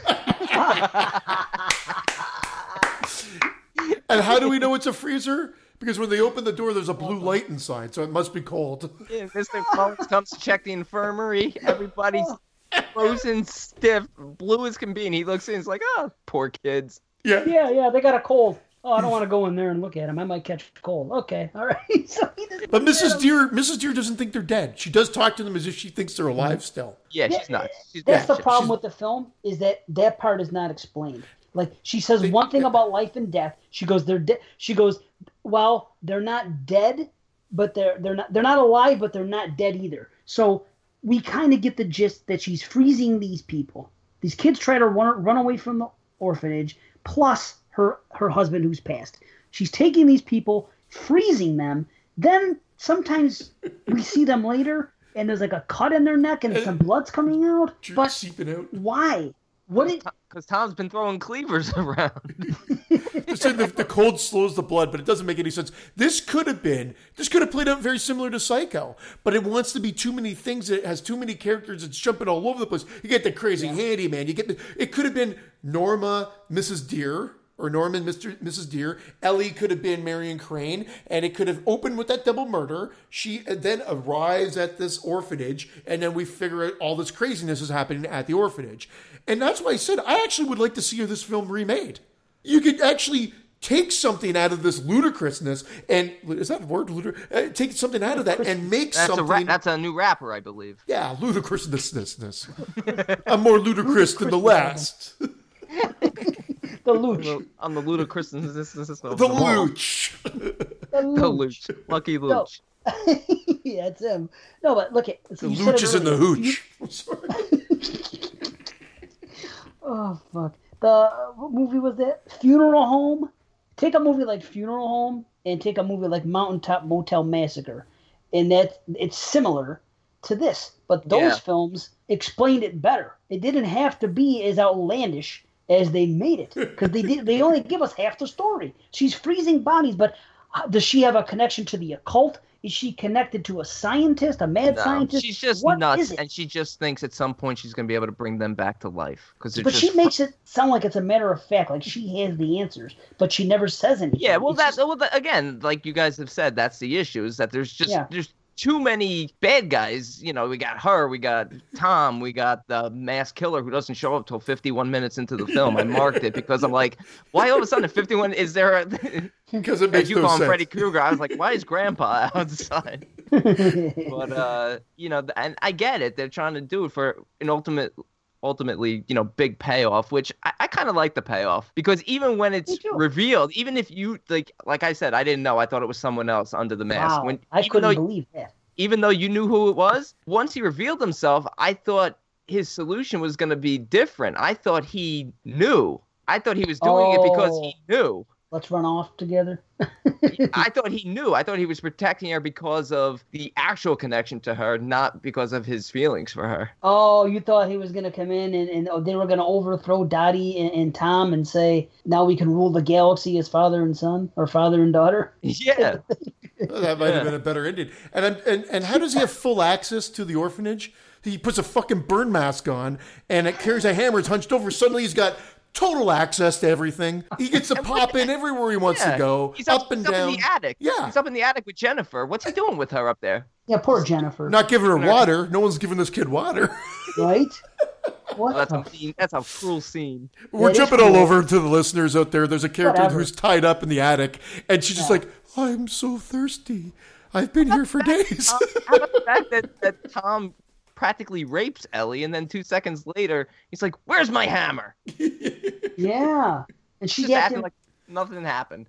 Yeah, and she acts like she's afraid of the hammer, which is interesting considering what's going on here. Like, I think she is unaware of what's happening. They play it out like she's completely aware and that she knew all along, but why is she having these dreams, nightmares, I should say, and why is she fearful of holding a hammer? She fears the hammer. So Suppression. I think it's what? Suppression? Suppression, and I think it's she so aware? brilliant. I think it's brilliant. I don't think she's aware. That's something I didn't see coming. Is that the reveal you're talking about? That's the Her reveal I'm directly? talking about, which I thought was a great reveal because I it's agree. so obvious from the beginning.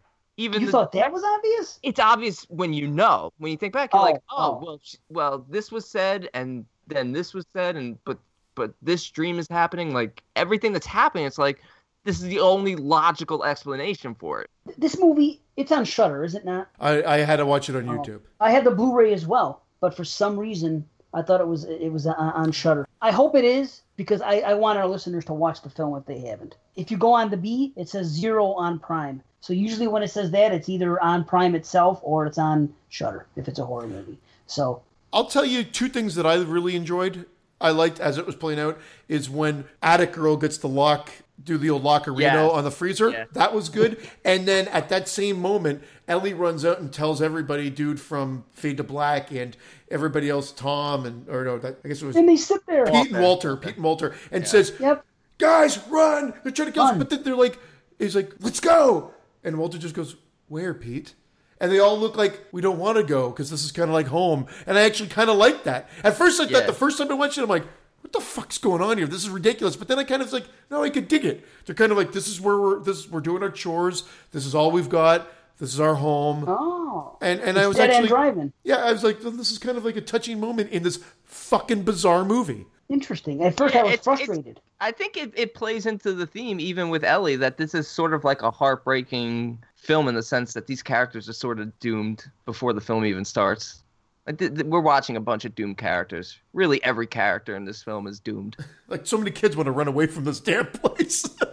So many kids want to run away, but in the end, they realize there's nowhere to go. At least here, I mean, yeah, they're being abused and stuff, but they're being fed, they're being sheltered, they're being frozen.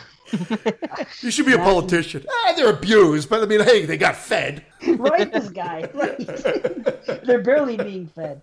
The one kid's fucking starving. The guy, he gets so out of hand. That's Pete. Yeah, he steals a fucking roll. Starving. I love when he gets bitch slapped for stealing a roll. You took an extra roll. Bah! I had that in my notes, too. I go, Tom's such a prick. If he can beat somebody else up, he'll beat someone up. I loved, like you guys already mentioned, The Mask.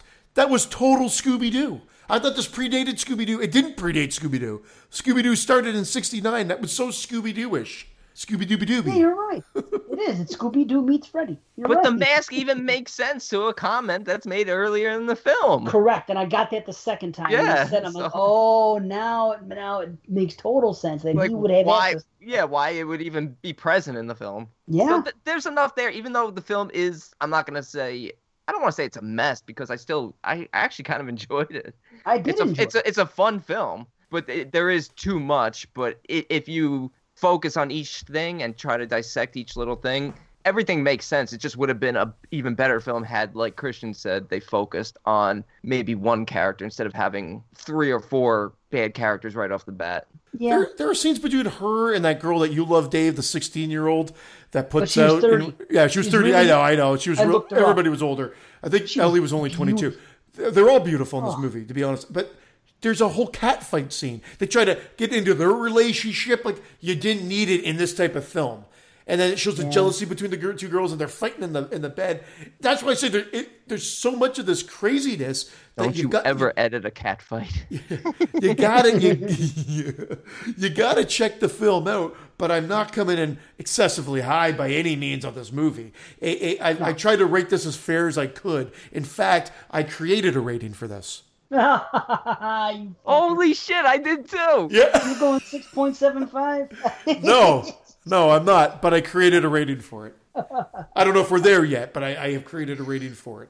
I don't know what else I have to say. I did enjoy it. You know what? Some of the shots in the attic reminded me of Black Christmas. Yes. Right? So another reason this is a proto slasher. Some of those shots, things like that. You know, we didn't talk about the guy that's coming over all the time. We talked about Mel, and he's a private investigator.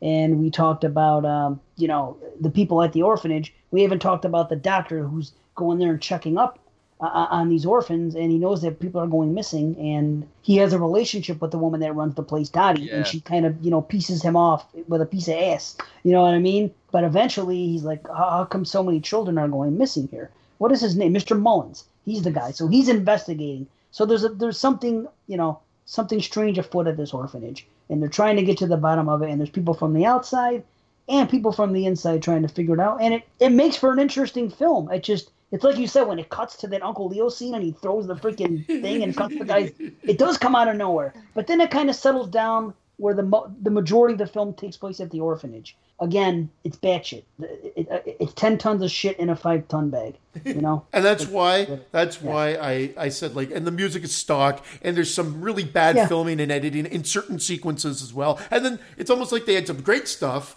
and then they had some shit. And they kept the shit in, too. And that's why, I came in 5.75 out of 10.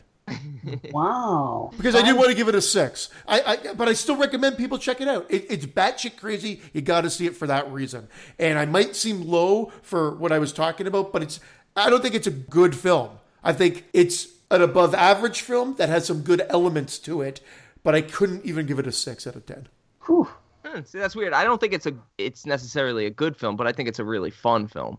And I give it I joking around, I was between a 6.5 and a 7, but I'm going to stick with 6.5. That's why I was joking that I was going to come in 6.75. But well, you almost did. Shit. You know what? I'm coming in at 6. I had it at a 7, but you guys talked me down a little bit, so I'm going with the official rating I created, 6.75 out of 10. And I did have it at a 6. And I'm like, I just can't do it because I've had so many movies at a 6 that I think are better than this. But I do want people to check this out. I think you'll have a lot of fun with it. I think you'll be like, you'll howl out loud. That definitely happened twice in this movie for me. Yeah. Yeah. Well, Bunch is worth a 0.75 for me. I might have been a 6, but you put Bunch in the mix, and mud on that girl. And that fucking last reveal that ends the movie. It's cool. It's pretty funny. Yeah, and the credits roll right after, and she laughs. And the fucking credits roll. That's good shit.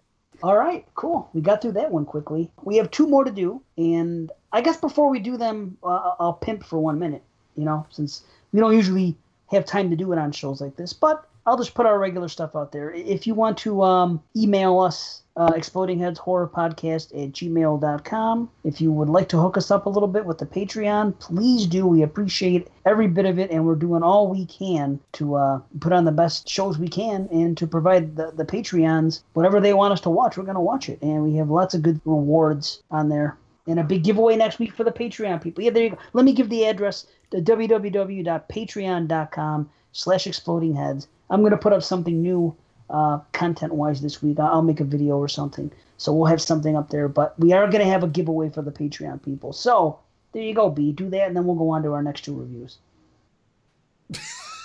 Or not. Okay, so we'll talk about it after this review. Let's go into Texas Chainsaw Massacre. I'm sorry. I'm not me tonight. Okay, so the giveaway we're talking about is the Proto Slasher giveaway, which I had talked about for Patreon contributors only. And I will do the drawing and announce the winner next week, and the winner will receive his or her choice of 2 proto slashers. We'll do the drawing and announce the winner on the next show. So if you want to contribute, you're automatically entered. Awesome, great. And don't forget iTunes. Please give us a rating, give us a review, and subscribe to us. Anything you can do for us will be greatly appreciated. And if this is the first time you're listening, well, we're usually like this. So, yeah, this is what you see is what you get. I was going to say we're not usually this incompetent, but... No, this is pretty much it. Yeah, it's a little bit of seriousness, and it's a little bit of, idiots here stroking out and fumbling over our thoughts. So, yeah. Okay. I don't even feel like I'm fumbling. I'm just freezing all night here. It's like I've lost the ability to speak. Now I'm stuttering and fumbling. Nice. Well, I hope you listeners are enjoying this. So this is part of the show. We're going to get in depth on some movies, and we're going to, make asses of ourselves in the meantime. So, yeah, hook us up. Pay us some money on Patreon. Maybe we'll... maybe we'll get better if you pay. Yeah, maybe we'll get better. Some of the money's going to go towards Hooked on Phonics, speech therapy.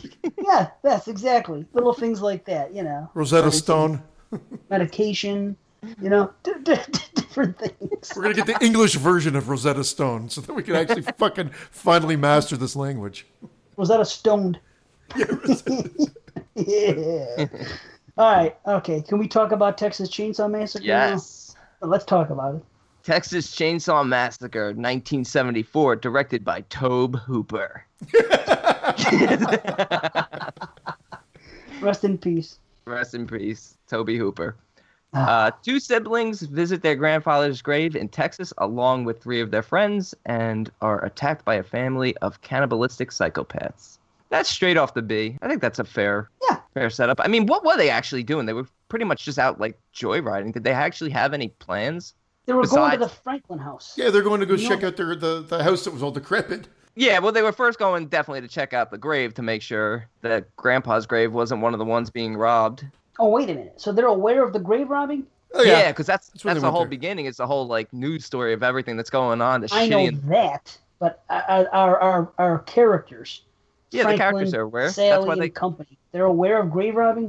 Yeah, that's why they're going, to check up on his grave, to make sure Okay, I've only seen the movie 100 fucking times. Okay. All right. How cool is it, though, that radio thing just plays out for, the first 5+ minutes of the movie, too? I love it. Yeah, I do, too. Yeah. The radio thing. You mean the radio? Yeah, the radio. That radio thing. Radio. That radio thingy, a.k.a. the radio. Before we go any further, did any of you or either of you or any have this on VHS? Oh, yeah, of course. So I had it on VHS. Not. You didn't see shit once the halfway mark came through. At those nighttime scenes, you see a figment of white and whatever. When the Laserdisc came out and my buddy Andrew brought it over, we literally sat there just jerking off into the screen because you could start seeing it. It was like seeing The Howling as well, because the VHS versions were such horrible transfers. Suddenly you had something that you're like, yes. Well, and I still have, I don't have the 4K Blu-ray or anything like that, but I've got my DVD, and boy, does it look good too. And you could just see it in everything from start to finish. And in the original VHS version, during the night scenes, Franklin gets up and dances. He can, because nobody can see him. That's why he's so sweaty. That's why everyone's so sweaty in this damn He's doing the same tap dance as the detective from Psycho. We're in the money. We're in the money. Why am I doing a visual? Like anybody can see except for you two. I enjoy seeing it. And it's tap. You can't even see my feet. Not yet. We have to assume. Right. Fucking Franklin. All right, so I feel like this film in particular is probably, if not the most argued, definitely one of the most argued. Is it a slasher? Isn't it? And also one of those films where I just see such, I don't want to say mixed reviews in terms of so many people hating it, because it's not that so many people are hating it. It's just that people are either, this is one of the greatest films ever, and then there are people like, it's good. I hear you, and that's because of the internet has given everybody a voice. And so we've got to wade through everybody's opinion. That's just our new reality. We've got to, you love it or leave it, whatever. It's an unsettling film, and it's definitely a masterpiece. Oh, without a doubt. And we've always talked about this film. Well, not we, but it's always been talked about the fact that it's one of the goriest films, yet there's actually like little to no gore whatsoever. And man, it's so effective how they do that. They show, but more implied, and yet Yeah. I cringe at 3 moments in this movie. And one of them's the dinner scene, the meat hook scene, of course. Oh. And Dave, you brought one up, I think, in the 20 Best Kills, and then it's followed up by another one. But when that guy runs in and then trips and stumbles, and then Leatherface is there, oh my God, is it just unsettling? And then when the other character opens up the freezer, and the girl sort of dead fishes out of it, and the music kicks in. The music, That noise. because it's more noise music, it's so disjointed and unsettling, and like claws on a blackboard, like fingernails on a blackboard, kind of like it is so effective at just making you not at ease throughout. And it's film documentary style in a sense. Yeah, and I think that's what makes it even more effective, because I know people who have issues with the way it's shot, with the cinematography and some of the camera shots, but I think the rawness and it's almost like it's disjointing at times. It's unsettling in look, in feel, in sound. So it really just it almost makes you like sick. Well, and the movie doesn't lit up. There's really no comic relief unless you consider Franklin's it's the comic relief, because it does, like, it's really. I mean, there's moments where you might relate with the characters, but I'm telling you, like, it starts with the grave robbing and with that pew camera and the pictures, and then you see that really unsettling corpse strapped up on the grave, man. and then it introduces these characters who are like, you know, the lambs of the slaughter. You see the cattle in the foreground, and really they kind of introduce them as just meat. Yeah, those beast. corpses are the stuff of nightmares from when I was a child. Like that look of corpse, like that's the stuff. Like that's why I talked about how much I love the look of the zombie on the cover of Zombie from back in the day, because it had that just horrifying, nightmarish look to it. But this corpse that you see in the beginning, he's kind of like wet. Yeah. You know what I mean? Yes, he's not fully decomposed yet. Right, like the one in Zombie looks like dry. Like a mannequin. He's not a mannequin. He's mannequin-y. He's dry. He's a dry corpse. He needs to get on a good moisturizing regimen. Try these maggots. Yeah, bad worm placement. Actually, we didn't talk about it. It does have one comic relief scene, and that's There's tons of comedy. I didn't feel like there was tons of comedy. Tongue in cheek. Well, it's like Texas Chainsaw. Well, not Texas Chainsaw 2 comedy, but there's comedy even with the family as well. But it's a dark sense of humor. Well, and so did Psycho. We never brought it up in Psycho. Psycho's kind of a black comedy too. Like you can argue that. Creighton was much more subdued in the original than he was in part 2. I mean, I love him in part 2. Don't get me wrong, but he's much more subdued in this one. Nubbins is just batshit crazy funny, but the blatant comedy is fucking Franklin getting blown off the hill. Everything about Franklin is fucking comedy. He is to me now. This doesn't resonate with everybody, but when I watch this film, especially seeing it as many times as I have, I'm doing a lot of laughing the first half hour of this film, and then I'm not laughing again for a while, and then I laugh from the time Drayton comes home and sees Hitchhiker until they get to the dinner scene. There's like 10 minutes of there with There's maybe some amusing parts, but it's so unsettling, and I find it very difficult to look at super close-ups of eyes and stuff. And this movie fucking had super close-ups of eyes. And even as a kid, I had to turn away from the screen because of the close-ups of the eyes. Yeah, me too. I can't look at eyes. I can't look at close-up. I can't look at the veins. I get grossed out. I cannot handle this. I do look away for half of that scene. That's what I'm saying. Once the dinner scene starts, it's sheer terror. But before, and I know we're jumping around, but whatever. I'm talking comedy. That's what we do. The whole shit. Right. And he's like, look what your brother did to the door. All that. You damn fool. You ruined the door. Don't you have respect for your home? Oh, yes. and like when you look at the home, you're like, really? The head shades and when he's poking her in the truck with the stick and he's hitting her in the head. What does he call it? He calls her something. Yeah, nap-haired idiot. Not her. She's Who's- calling. Who does he She's call calling nap-haired idiot? Hitchhiker. The hitchhiker is the nap-haired idiot. It's Oh, the person it's, he sees. okay. Yes.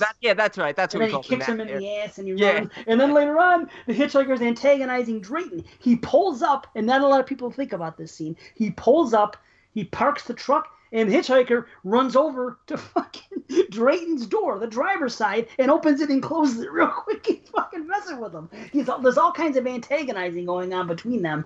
And that shit's funny. But the real comedy is Franklin. The entire Franklin to me is what Shelley from Friday 3 is to other people. A lot of people love Shelley, and I think he's fucking annoying.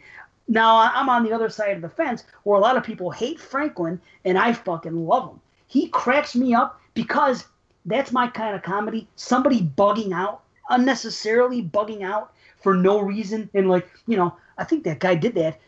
I think that guy put a sign on the door. I think he's coming after me. And then the guy's going back with it. That's fucking funny. And he's like, I even told him your name and address. That shit. I told him where you live. That shit is. He's bugging out the whole time, even at the beginning when he's peeing in the can. And I do bug out every time because I would never put my dick close to that can. I always think about fucking his cock getting sliced off with that fucking metal. Botulism? Yeah, whatever. It grosses me out, the thought of it. But as soon as that thing drives Tetanus? by... Botulism. You're not eating it through your dick. Sorry. It's sick. No, but when that truck drives by and he rolls down that hill, I immediately burst out laughing.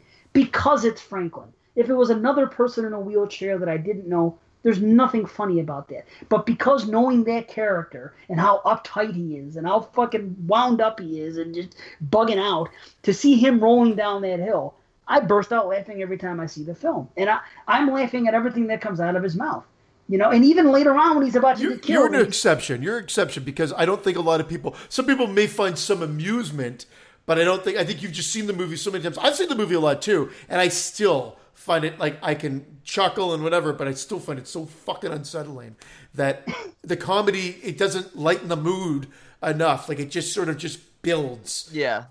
I'm with you, Right. Christian. I can laugh, but it's not like part two. And I'm sorry I cut you off, part Dave, two because is too much.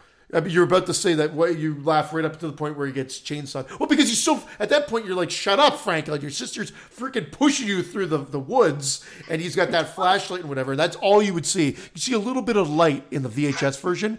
You wouldn't see anything until you saw the close-up of Leatherface coming out. So literally your black screen went to this big shot of Leatherface coming in. Now you see a little bit more, but that still is a crazy-ass scare. And there is some chainsaw in there. You don't see much, but what you're seeing is still unsettling. Carving. I'd say unsettling quite a bit, but that's the best way to describe this movie. What's it, Dave? I can't do it now. Yeah, that was awesome.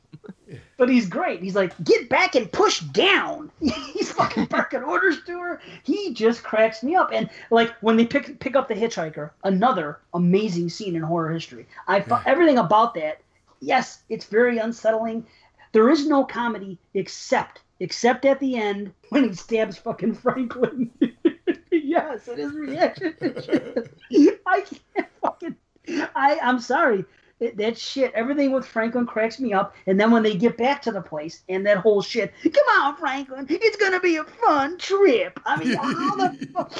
If I have any more fun, I don't think I'll be able to take it. And he's going, he's fucking incredible. And then later on when he says he's so depressed when they come down the stairs and they're going to go down the old trail and like, yeah, we'll see you in about an hour or so. And he's like, yeah, see you in about an hour or so. Oh, he's fucking great. I'm sorry, but this movie appeals to me on that level where I do a lot of laughing. We can tell. Yeah, but there's sheer terror. Ah, look at this miserable cripple.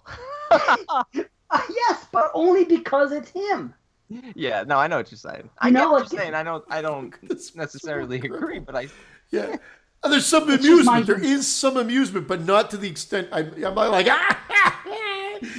For him, yes. But that's it. Everything else is terrifying. And we've read, and people have just recently discussed this. I think it may have been on 22 Shots, but I mean, it was in the documentaries. Like the set dressing of this movie adds a lot to the movie, and you really can smell almost what these people are going through. I think it's because of the way, again, I think it was shot in 16 millimeter. Don't quote me on that, but it just adds to that sort of documentary feel and the sweat on everybody, and you just feel like you're witnessing something you shouldn't be watching. Right. Yeah. It's like a documentary type feel. Yeah, like, you know? even though there are some stylized shots within, yeah. Overall, I'm saying there's that sense of like that documentary feel. And those encounters with Leatherface, where that guy trips, boom, slams that door, the other girl goes in, and he runs out, grabs her, pulls her back in, puts her on the meat hook. That's a great scene. That is just like, you're just frozen. You're like Brandon earlier in the show. You're just frozen. It was shot on 16 millimeter, by the way. Okay. I just confirmed that. And don't forget, I think part of the look of the film is also because of the fact that this was not a pleasant experience. I mean, they were working incredibly long hours. It was miserably hot. I mean, they were miserable. The hitchhiker even quoted as saying he would, he probably would have killed Toby Hooper had he met him again. I heard they were puking. They're puking in between takes. Yeah. Gunnar Hansen said he puked fucking when they were by the time they got to the dinner scene, because they were filming in the daytime, but they had to make it look night, so they had to black out all the windows and they put whatever over the windows. So now you're hot as fuck, and these people wore the same clothes every day for like a month because they didn't want to wash them because they're doing a lot of things chronologically. So they didn't want to risk losing it or anything, So they wore the same clothes every day in 90 to 100 degree heat every day. Then by the time they got to apparently it was was it 27? I think it was a 27-hour shoot, the dinner scene. They did it all in one take till they were done. It took them 27 hours. Wow. And they were all in the same clothes. And then they had decorations in there, too. They had a chicken head that you could see right in front of her, and that thing started to rot and stink. So everybody stinks. Gunnar Hansen said, it's embarrassing. He goes, but I stunk the most. He was like, I weigh a couple 100 pounds, and I'm wearing this fucking suit every day for months, and it's 100 fucking degrees, and we're inside this place, and it's dark, and there's lights, and they're trying to make it fucking, we're going to be even more hot filming that way. Yeah. Blacking out the fucking windows and having lights on and everything. And, man, it was grueling thing. They said up. Sally's blood-soaked shirt at the end of the filming was like rock solid. Much like Christian sheets. They just stand up on their own. It's great. They capture that. What happens is that sort of transcends to the screen, and you can see it, and you feel it. And some of that energy comes back, and is probably what makes the movie, or what helps make the movie so good. Yeah. There's nothing else like it. There are movies before that are like exploitation films. There's other movies like Last House on the Left and shit like that. And then there's stuff that followed it that are like slashers. But this movie, like nothing else feels like this movie. Other than a Rob Zombie film. Because Rob Zombie, and he will be the first to say it, he loved this movie. And there's nothing wrong with that. And he's going for that feeling in his movies. Right. And that's the feel, and that's the movie that did it. And you're right. I don't really recall. I mean, we talked about Cannibal Holocaust, and that's a different feeling. But it's that grittiness. Yeah, it's the grittiness mixed with it. Even Zombies films don't capture that raw grittiness that TCM did. Well, because it's more stylized. It's more exactly. It's, honestly, House of a Thousand Corpses is more like Texas Chainsaw 2 than 1. Maybe because of Bill Moseley's character, and he's in both movies. But it's just, I don't know, it feels that way to me more than the only thing that Corpses did is they put a chicken in a fucking cage. They did a couple set pieces similar to Texas Chainsaw, which were obvious things. But it doesn't feel as much like Texas Chainsaw 1 as it does 2. To me, maybe because of the way the family interacted. I don't know. That's just what I always thought about it. But yeah, he does try it, and it just has a feel that's like unique. It's hard to explain, but the sound design is amazing. The sounds they use throughout. There's not a soundtrack. It's just sound. Yeah. It's just fucking sounds throughout. Such a smart decision. I mean, it maybe was because they didn't have any money. So I was watching a documentary on this, and Toby Hooper was saying that he had this like a instrument from Africa, and it was a string instrument, but it also had little cymbals on it. So he was plucking at it and pulling the strings and doing things with these cymbals and smashing it and doing all these different things and taking saw blades and manipulating them and just shit like that. Smart, yeah. Sound like fucking Blue's Clues. But did you notice, and they don't go into this in this movie, they've touched upon it in other movies, I think mostly in the Return to Texas Chainsaw Massacre, The Next Generation, or A Return to Texas Chainsaw Massacre. But Leatherface, so you see him in all his glory at the beginning, but then at the dinner scene, he is made up. Yeah. He puts lipstick on and everything else, but you never see it. It's just you just see it afterwards because you're like, oh yeah, he's got lipstick and like blue eyeshadow or whatever like that, and a wig, I think. But they never really talk about it. They never go into any detail. He's dressed for dinner type thing. Makes it even more terrifying. Yeah, it does. Absolutely horrifying. Yeah, he has different masks and different wigs. Yeah, even when he's talking like a little girl, creepy. Oh. The other thing that's unsettling about this ever since I first saw it, up right into this viewing, is we talk about the dinner scene. 15 minutes, 10 minutes, 15 minutes, whatever it may be, but it's massive edits, almost like the shower scene in Psycho, like boom, boom, boom. I don't think it was maybe telegraphed quite like the way as in storyboarded that way, but I think he just wanted to show the raw intensity of all. So you get those ultra close-ups, the super close-ups of the eye, all unsettling. But she screams and screams and screams, and it's unrelenting. And you're just like, gotta get out. Something's gotta fucking happen here. And then she gets free, and I'm still shaking my hand, like, get out of there, get out of there. I've seen the movie so many fucking times, but you're like, just run. And still Leatherface comes, and then the truck comes, and then big Black Mama comes, or what was his name? Black. It's written on the side of the truck. Oh, you're talking about Black Maria. Black Maria, thank you. Yeah. And then he runs, and then she jumps on that truck, and Leatherface is still coming up to the truck there. And Black Maria just keeps running the other way. It's like, feet don't fail me now. How about the fact that Friday the 13th Part 4 stole directly from this film? Hold on. Let me think about this. Friday 4 stole directly from this film. It's something I always mention. Gordon? Yep. So wait a minute, because she jumped out the window? From the second story, she was so terrified of Leatherface, she Gordoned herself. Wait, that's the second story? Oh, that was the first story. No, the second time she jumped out the window was this first story. She did it twice in the movie, jumping out the window. The first time was from the second story. What the fuck are you talking about? She only jumped out the window one time and then she escaped. Twice. What? Christian? Because she jumped out the window twice? Because the first time she runs to the gas station, right? Or to the barbecue. Yeah. She made a mistake there. She made a mistake when she escaped one of the times in that she was getting away fine. Leatherface was running around the house, but she decides she's going to scream and attract Leatherface. Bad move. But yeah, she jumped twice. You're right. I'm thinking, I thought you were saying it all took place at the dinner scene. That she escaped and then she escaped again. I'm like, wait a minute, what am I fucking doing? No. Okay. And I think this is why people don't like the movie, or some people will argue they don't like the movie. It's unrelenting. It doesn't let up. It's screaming. It's not fun for some. No, and you're just and so some people are just like, I don't want to see it. I don't like this. But that's exactly why I love it and why I'll continue to love it. And that's what makes it a classic as well. No, it's definitely earned its place as a classic in horror cinema. And it came out the year I was born. So it makes it an instant classic. You old wisecracking prick, you. What's Who's making those pig noises? Is Leatherface making those pig noises? Or is there really a pig in the house? When they come in, it sounds like a real pig, but... Yes, it's so accurate. He really is squealing like a pig. Yes, he actually squeals like a pig. Right, exactly. Yeah, only that's not a horror film. Don't get me started. I've never seen it, so I can't say anyway. You know better. I also mentioned the cringing. That dinner scene when they cut Sally's finger. So simple. It is more disturbing and shocking to me than some regular stabs in Friday the 13th movies or whatever. Just the slice of the finger and feeding Grandpa. Yeah, Grandpa sucking on her finger is more cringeworthy than the cut.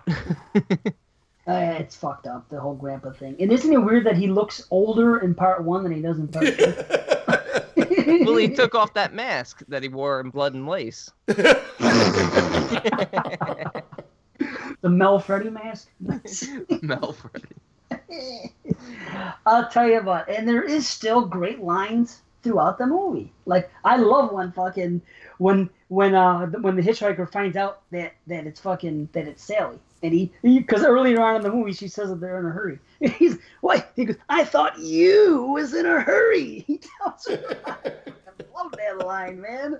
And then nonsensical lines like fucking when he's talking about Grandpa, when Drayton's talking about Grandpa, and he goes, "Oh, Grandpa was the greatest." And he starts talking about like the hook and pole gang. He's like, the hook and pole gang. If they could have gotten if they could have gotten the beeves out of the way quicker. I don't know what the fuck he's talking about. Yeah, he said. Yeah, I didn't understand that line. No, he could have gotten more if the hook and pole gang would have gotten the beeves out of the way quicker. He pulled 60 in 5 minutes. Yeah. There's a lot of nonsensical lines, and it just does enough to break up the fucking out of control shit. You're just a cook. We do everything. Ah, right. He's just a cook. He's like, can't take no pleasure in killing. Oh, he's fucking great, you know? Yeah, some things you gotta do. Don't mean you gotta enjoy them. But that's what adds dimension to this fucked up people. Right. Like, it adds a little bit more than just like they're bad shit at the table. What's the link? You guys know this, but I'll bring it up. Trivia. What's the link between Psycho and Texas Chainsaw Massacre? Ed Gein. Yeah. I thought you said indeed. I'm like, indeed what? Indeed, Ed Gein. Indeed, it is Ed Gein, indeed. No more bait. It's going to be like our sign-off. I don't want to keep going on and on, but I appreciate the shots more now than I used to. The sound design, the noise that are making throughout the film. There's just so much going on here. The literal armrests. Oh, right? Yes. That's fucking out of control. That's the black comedy. That's the dark comedy, because that's fucking funny.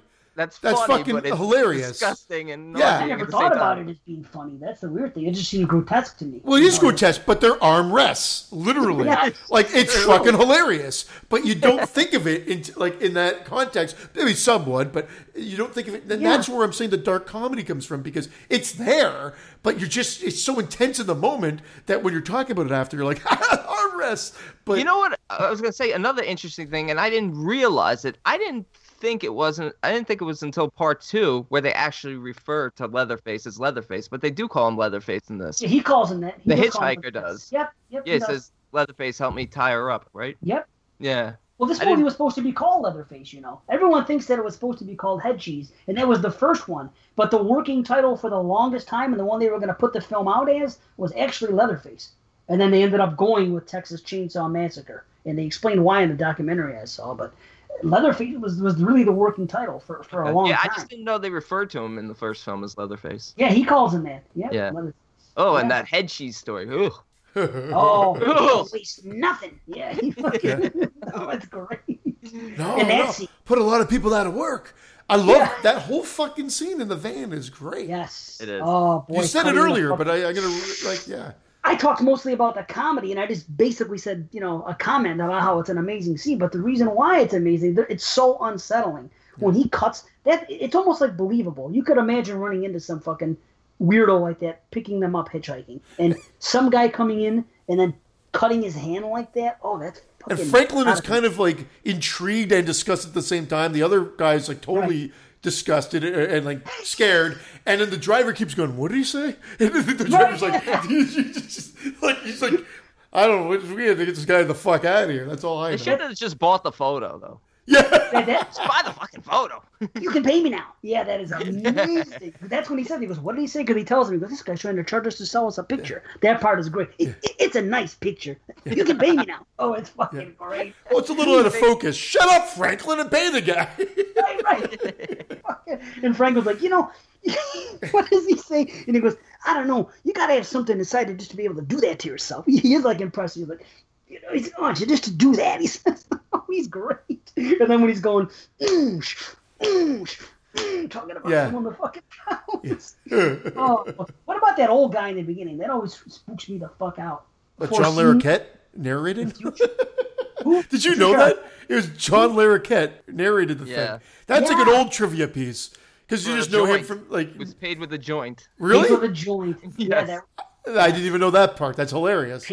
But never seen the film either. Really? Yeah. No, that I didn't know. But I think it's amazing. What other film starts that way? That's something else about this movie that was never been done before or since, unless it's a Texas Chainsaw sequel. Who thinks to start a movie that way?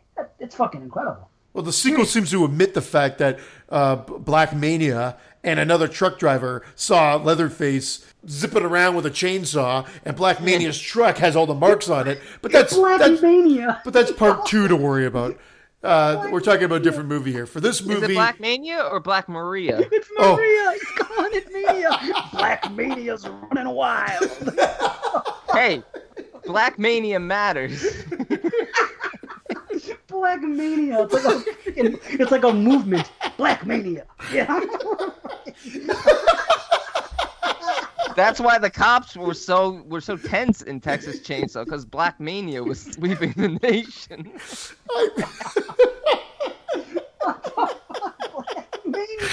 I saw you guys laughing. I'm like, what am I saying wrong here? I knew it. As soon as I said something, you guys were like, about to choke up. Oh, that was amazing. Oh, I don't even know what we were talking about. How it John Larroquette in the opening narration and how they retconned it in part 2. She slipped into catatonia. That fucking thing in part 2, you know? Oh, that's fucking great. Let me just look. Is there anything else I'm forgetting? Because there's so much. How about those spiders? Did you ever notice that scene? Did you ever see spiders? Creepy. Daddy Longleg? Oh my god. The most nasty scene in the whole film, I think. Right, and the noises that it makes. Yeah, That's what that documentaries feel like. You're just something. It's just yeah. Right.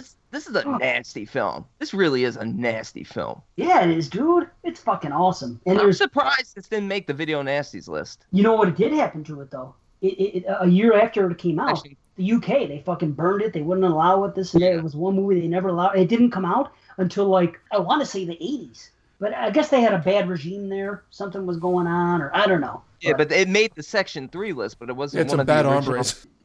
Bad And I cut Brandon off. I'm sorry, Brandon. You said That's okay. Yeah. No, it's not. What were you I was saying? probably just gonna freeze. Freeze.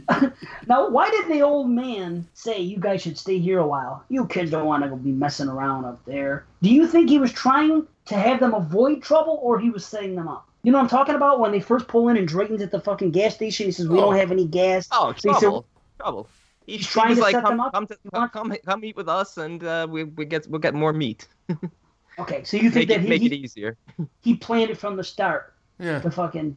Okay, all right. I was never sure. I always thought for some reason I got the impression that he was trying to keep his other brothers away from them, and he was actually trying to steer them away. Say, you don't want to go messing around that old house with those girls and this and that. And I don't know. It's Wait a minute. Okay, here's where I'm confused, and I might sound a little amateurish with TCM here.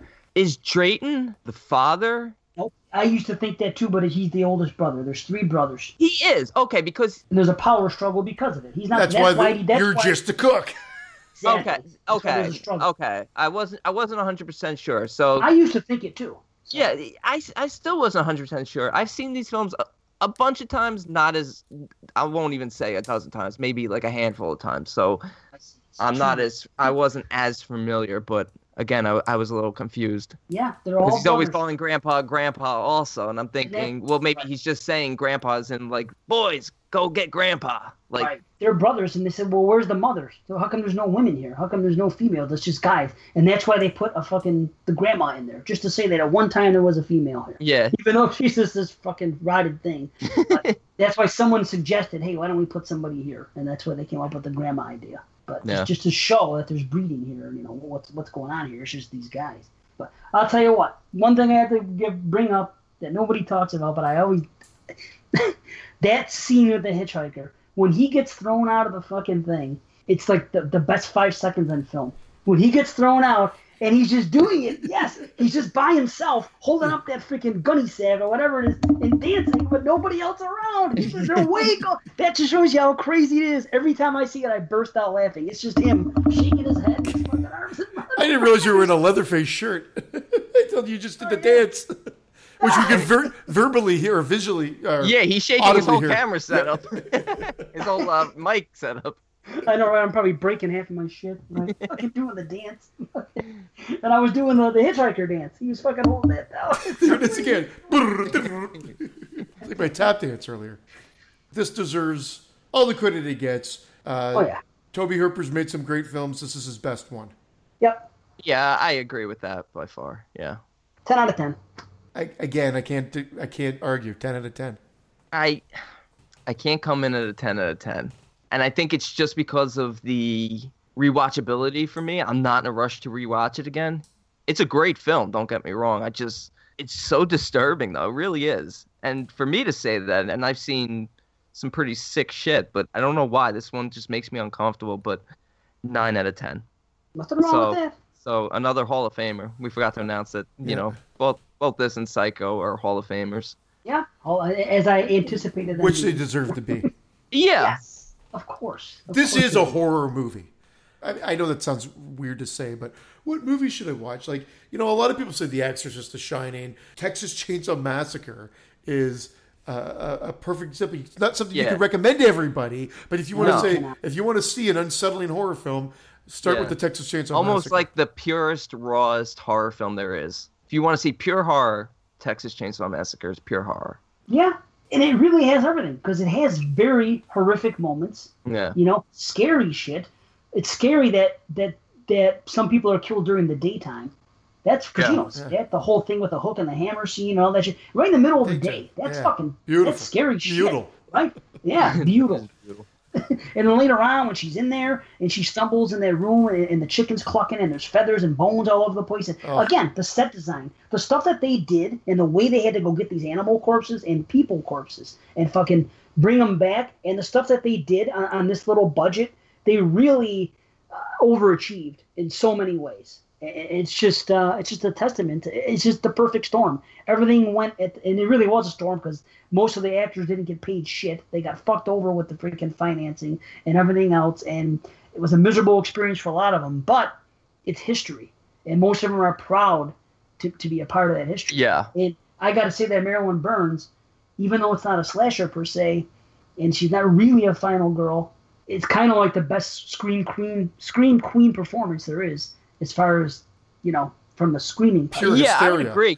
Yeah, right. She's screaming for the last 30 minutes of the movie, but it's not annoying. It's haunting. No, right. It's haunting because it's so genuine, and her face when she finally hits the road, that facial expression she gives when she's on like all fours on the highway, and then of course the look back in the truck. I mean, I think that's a combination not only of her acting, but probably of like what the experience was like making this. She was fucked because they finished the scene, right? And then she went home and she thought she was done. And apparently they did not get the fucking, the very last chase. So she took off her clothes that she wore. She was fucking about to burn them, she said. And they called her and they said, you have to come back. So when she came, she said, when I came back to film that last scene, when you see me laughing in the back of the fucking truck hysterically, that's real. Because that's the way I felt at that moment. Like, holy fuck. Between that and everything that she went through with the dinner scene and the beating from Drayton with the broom. Because he was trying to take it easy, and Toby was like saying, no, it doesn't look real enough. They tried a rubber one, they tried different things, and nothing looked real. So apparently they were there for hours, and he was beating her with this fucking broom. And there's something else I had to bring up. I didn't notice this till recently. All the times I've seen this, mostly because of what you said earlier, Christian, about the VHS. I never realized it until recently with Blu-ray, that when she is sitting there, and I didn't bring this up either because it's so great, when he comes back with the fucking sack and the rope, that's fucking, that's horror. That's fucking scary as fuck because you know what's up and she knows what's up at that moment. But when she's sitting there waiting for him and he goes away, there's this one scene where she looks at the meats cooking. At the barbecue. Yeah. Inside. You could see that it's fucking human in there now. You could see like almost a piece of a torso hanging there. That's not meat from a beast. That's fucking human. I know. Not meat from a beast. Maybe it was a fat woman. It probably was a fat beast. woman. A beast of a woman. But no, you could see it now that that's not a regular shit they're barbecuing. Where in the past, I just took it as regular barbecue. Now, watching it on Blu-ray, you can see that that's not the intent there, is that it's not meat, that it's human. I thought they were just hot links. Some jerky. Nice. No, I but mean, Marilyn Burns. Have you noticed? She doesn't get the credit. You're right. I think it's an underrated performance. Yeah. I don't think a lot of people do talk about it. Never. When people talk about Scream Queens, she never comes up. Maybe because it's not technically a slasher and she's not technically a final girl, so she's overlooked. But all the horror movies I've watched, I got to say that I don't think it gets any better than that. So no, they've mentioned Stretch though in some of those Scream Queen things, and I think Stretch is great, but I think Marilyn Burns is better. It's just the reality of it. You got all that hysteria, all that unsettlingness, and you got literal arm rests. Full head explosion. Let me ask you something. When they get into the truck, she gets into the truck first, and then Black Mania follows. How come they just then go they get out. immediately? How come they immediately go out the other side versus like driving away? I don't think I he don't can get the truck started, and I think he's coming right at him, right? No, I like it. Yeah. It's sort of like almost like a comedic. It's a Keystone Cops. little bit of break in the seriousness there, because then especially when she jumps in the truck and you just see Black Mambo running by, and it's Mamba hilarious. now. When you see Django run by. Right. I should have been motherfucking Black Mamba.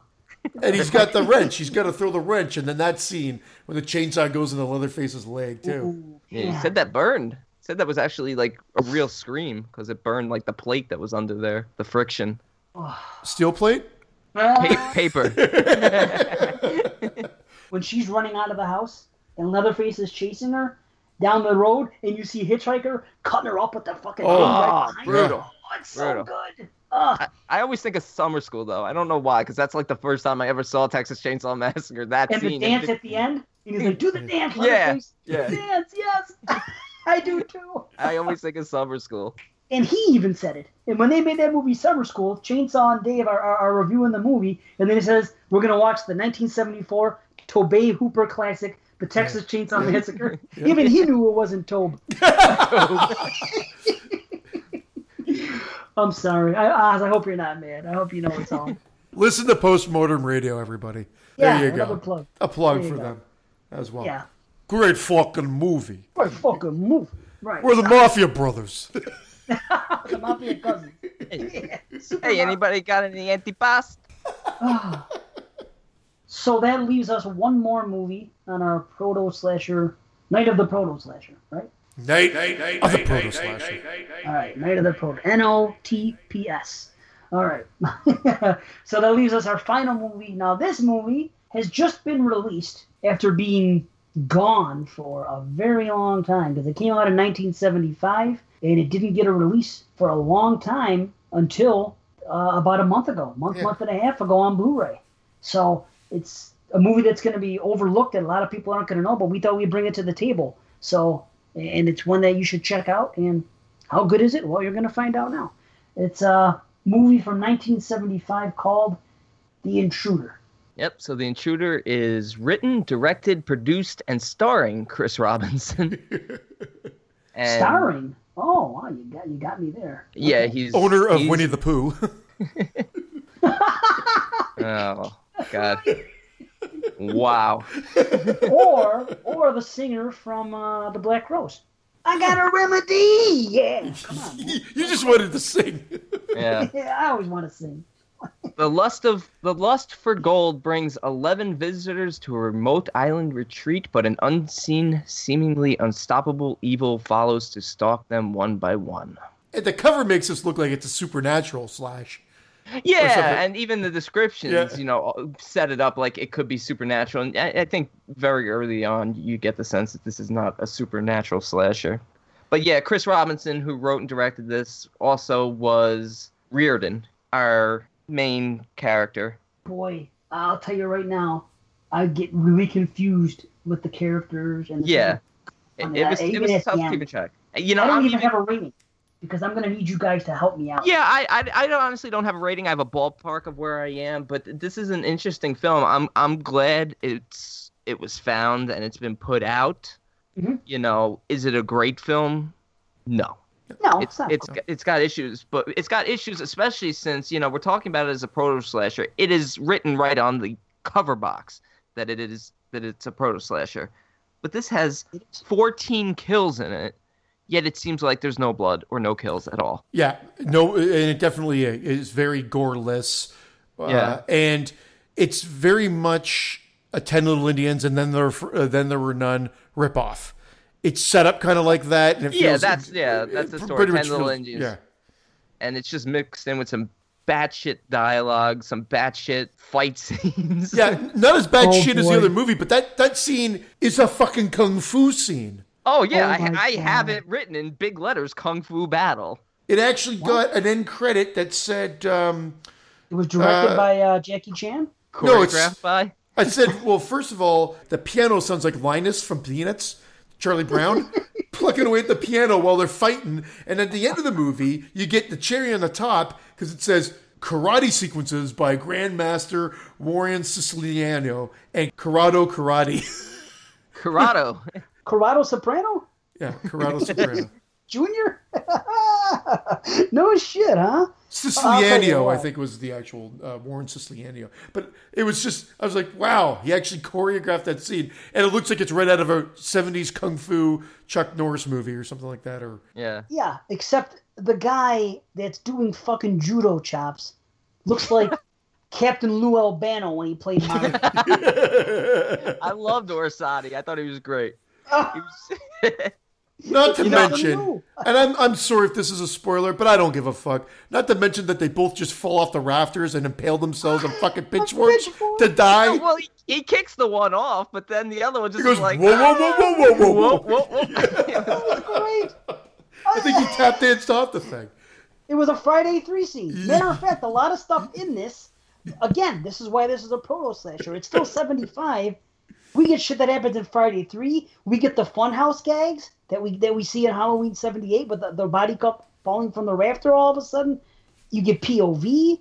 You get a stalker. I mean, this really is a proto slasher. There are shots, and guys, we're all over the place, and I know we saw the movie, so we're going right for the comedy. But to set it up, Brandon set up the idea of the movie. I'll tell you this: I had to watch this twice, and the first time I said, "Well, here's the main fault of the movie: no one's engaged. The actors are all underplaying their roles. No one seems to enunciate their dialogue at all. I'm like, There's no character development. get on whatsoever with either. it. They're just like, oh, this guy's a bastard, and we're going to spend the night over here, and I think we need to find the gold here. I'm like, what? Why is nobody like acting? I It love was the opening so score though underplayed. on the boat. That score, the first Like Giallo-esque. the first I thought third it of the movie has a great score, but Yeah. then they too fall victim to some bad music choices as well. Yeah. No character development in this film. I thought you talked about how Psycho, they didn't need the opening credits telling you the date and the time. This film used that typewriter thing to tell you Friday, day 1. Yeah. You certainly didn't need that. Did it was a Right, total same ripoff. It was trying to make it me be more important. Again, kind Yeah. of like stealing the exact thunder from Psycho of what that was trying to achieve and transplanted it to this movie, which it didn't need And at look, all. they got big names for this film. They had Mickey Rooney, they had Yvonne DiCarlo, they had what's his name who played Lurch? Ted Cassidy? What did they have? The Munsters versus Addams Family? Did they have one from the Munsters and one from Addams Family in this? Did they fucking really? Yeah. I thought that was the chick from the Munsters, wasn't it? Which one? I'm sorry. When, You talking about the blonde girl that was supposed to, that played Oh the no, straight? you're right. Yvonne DiCarlo was Lily Munster. Yeah, Yeah, you're the right. But it was brunette. Lily. Yeah.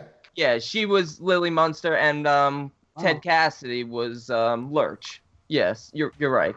But now, was it the guy that came at the end? Yeah. The guy, the tall guy? Oh, that I'm makes Brandon's This is, face. not, this is not a porno, by the way. Was that the guy who came at the end? Yeah, right over Christian's chin. I already What cracked does your it come? face. Just 30 seconds. Not even 30 Oh, seconds I'm ago. not even listening to you. You were too far away from the mic. You leaned back to crack wise, and no one heard you. They heard me just fine there, Cinema Attack. I know, not even 10 shows in. I'm going to cut Four that out. I strokes feel in. horrible. Amazing. Let's just start off by saying there's a reference to my favorite place, Bogota, Colombia. I can't remember how I pronounced it the first time. Yeah, well, that's where the gold came from. Yeah. The gold. Listen, okay, let me just put it out there. I was a little bit confused with the plot, especially the first time, but this is my issue. I must have been the only one because no one else brought this up. I had trouble with the sound here. Certain characters, I couldn't understand what they were saying. The sound was so bad. I had subtitles. No, I it own was the movie. it was bad sound design. I think that's Yeah. probably why the movie got shelved. I think they just said it's not up to a professional like Mickey Rooney. He was fine. Shouldn't even been in this movie. It was like he was a walk He was on in it roll. we probably filmed that all in an hour. Or They two. just keep cutting back to him driving that fucking yacht. Yeah, they did. Yeah, and And you know then- what's funny with him Yeah. is Mickey Shoot it to Rooney. me. I always associate him with Pete's Dragon because when I was a kid, I used to watch Pete's Dragon on HBO all the time, and Mickey Rooney was in Pete's Dragon. And on top of it, a lighthouse was heavily featured in Pete's Dragon. So I found it strange of the Mickey Rooney connection to a lighthouse in this movie. You think it would have been better if he got killed by Pete up in there? Or the dragon? Or the dragon, Elliot. Why did he go to that lighthouse? He just gets off the boat, hops into his car, Yeah, we follow him in his I car. can't straight for that. He drives up to the lighthouse and goes, "Hey!" and then walks up to the fucking lighthouse and gets killed. And spoiler. He heard something or saw something in the lighthouse. But why did he drive there in the first place? That's where he lives.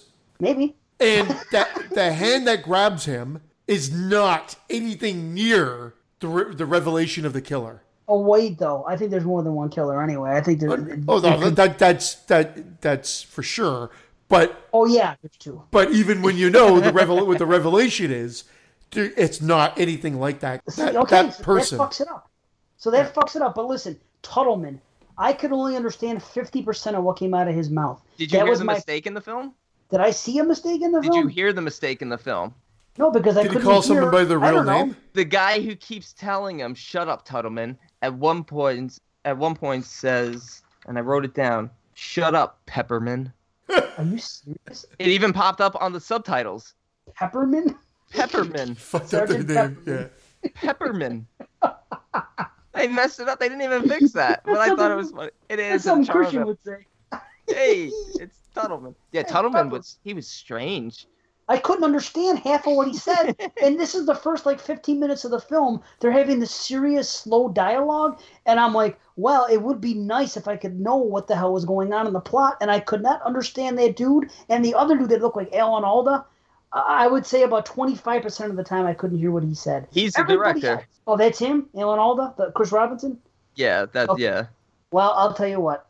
Because of that, I had a lot of trouble because it's kind of a convoluted plot. There's gold. They're talking about who's the one guy. It's not even that convoluted. They Peterson. explain everything in the. It's pretty straightforward actually. They confuse you by not really going into depth with the characters. Yeah. You know, and they try to make it be supernatural, saying that this Axel Lubin, who's the one who died, who they're there to get his gold, What? that He might died? still be.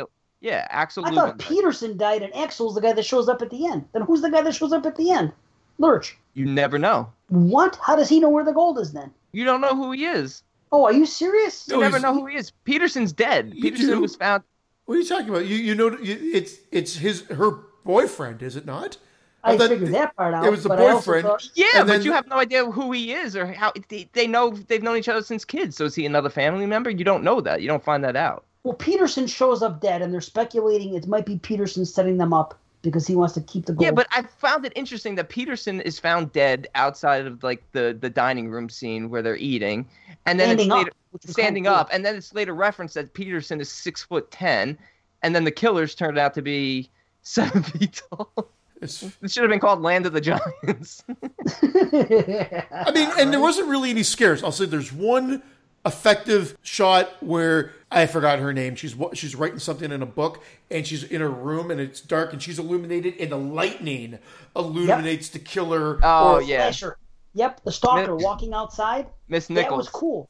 And if Yeah. you pause it, you can totally see Yeah. who it is. Are you Yeah, serious? Oh, yeah. And he's at the window for a second. That scene, effective. Other than that, not one scare. We get kung fu later. We get a large body count, but it's the most ridiculous large body count known to man because you don't have anything invested in these characters at all. Because like Brandon said, all the character development is we know these people in passing at the beginning. The discussion's kind of on the boat as they're coming into the house, and then that's it. Then they're having dinner together, and then people start dying. Yeah, In some fact- of them are related to each other. You know, Yeah, in a fact, lot of them I are think it's fair. implied that most of them are related to each other. Yeah. One of them just worked for the guy, and he's there as the cook, or as they call him, the maid. You're just a cook.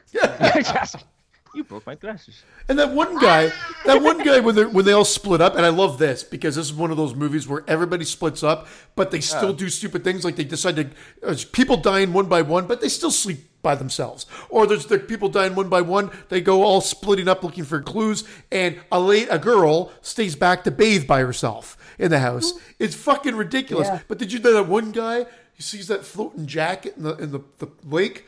And he The sorrow. walks out. He walks What out to was get it, it? and it was some stupid trap that I still don't know how it works. But then Right. the other guy's watching him and laughing, and then the guy drowns and dies, and then it cuts back, and it's like literally some music is like wow wow wow wow, like it's not that, but it might as well be that theme. Yeah. like you're like what? I laughed and out loud. Yeah, it's another red herring because Orsatti's standing there laughing as he's drowning, and then he's running back to the house. So you're thinking, oh, well, you know why he's running back to the house? He's going back to look for the gold. Yeah, but then that girl's taking a bath by herself while everybody's getting knocked off. Like, well, technically the other girl's still there, but ultimately, we find out. Yeah, I even had to write down all the kills, and I wrote them down in order, and there's 14 total, yet not one of them is even memorable in any way. It's After Effects. We see that exactly. Matter of fact, when the one guy gets killed, Mickey Rooney, we see him start to fall out, and then it cuts away, and then the very next scene, there's a girl dead in bed, cut up. Yeah. So you leave a kill. You leave a kill in progress to join another kill after it's happened. Yeah. I was like, what the fuck kind of cut is that? It was so weird. I thought I missed something. Because didn't we see at least 3 or 4 bodies just show up dead? Right? Yes. We didn't actually see them get killed. We saw the one hanging from the rafters, the Halloween funhouse kill. We saw the guy show up at the door, the Friday the 13th guy nailed to the door type kill. The elevator. Yeah, the elevator. The first time I watched this, I'd be like, wow, this is kind of slow paced. But then I rewatched it. I'm like, no, you know what? It isn't. It's just that those actors, as I mentioned already, they're not engaged. So once you get past that dialogue heavy, which really doesn't reveal anything other than there was gold, the guy's missing, he might be dead, we don't know, and we want it. And we might have to split it up for him to save on taxes. That's really the setup. Then people start dying. So then the second time I watched it, I'm like, it's not really that slow paced, but not quite as bad shit as Blood and Lace. But there's some bad shit, like that fucking kung fu scene, once again. Oh, wow. It's fucking, you're like, what? What is it doing in this movie? I thought it was hilarious. I loved it. It was just so unexpected, and it came out of nowhere, and it's the last guy of all. Like I said, the guy looked like Captain Lou playing Mario. He's the last guy I thought should be chopping people up freaking with judo chops. It just, I don't know. It was just weird. If ever a movie needed a 1.5 speed, it's this one. But not through the whole movie. Just through those scenes you were talking about. I watched it on the second time, 1.5 the whole time through. The pace, the dialogue, everything I could hear perfectly. There you go. And it's not a long movie to begin with. It's under an hour and a half. And I watched the second view 100% on 1.5. Actually, I lie. 1.25. The second view, I was fast forwarding through the areas where I knew it was sort of like nothing going on, but it does feel a little bit longer. I think the positives for this film, the cinematography looks very good, and like we talked about, the score, especially in the first third or half of the film, whatever it was pretty good. And then it becomes so goofy batshit that it's not good, but it's still mildly entertaining. If they maybe cut that kung fu scene down and had some actual demises for them and maybe gored up the other kills, this could be something kind of special. But as it is, it's curious. It's curious to check out for curiosity's sake. As why would this shelved? And there's some decentness sprinkled here and there. But yeah, sorry, Brandon, you're about to say something else. No, I was going to say there's even a scene in the beginning with DeSaro, who's the guy who drowns in the pond, who's, he's either eating or sleeping, they say. Yeah. And what is it with him always eating? Yeah. That was his character development. Yeah. And he's in the kitchen, and immediately when he walks into the kitchen, you see this big deli slicer. I'm like, oh, cool. We're going to get a deli slicer kill. Nope. He just walks out going to get a shirt that's in the middle of a pond and falls under. Fucking bizarre. That should have been... But the ending, when we get into like the final 10 minutes, just insane. Like what? It just tacked on. I think that whole last part was just tacked on. Like, how can we give this one last punch? And they gave us this most ridiculous. I don't even know if it was cliche at that point. It's a cliche now. It's a trope now. But it was so totally tacked on. The guy easily could have made it back. That could have been the end of the movie. Like whatever. And they just put this one last little bizarre punch. Forget this. Yeah. Let's not pass over the biggest mistake of the whole film, and that's they had no boat. He had a boat. Yeah. Yeah. Yeah, they had no boat. Okay. Yeah. They got chopped off by Mickey Rooney. They were stuck on the island. Then all of a sudden, he's taking her back on the boat. Like I thought that. Leave? Yeah.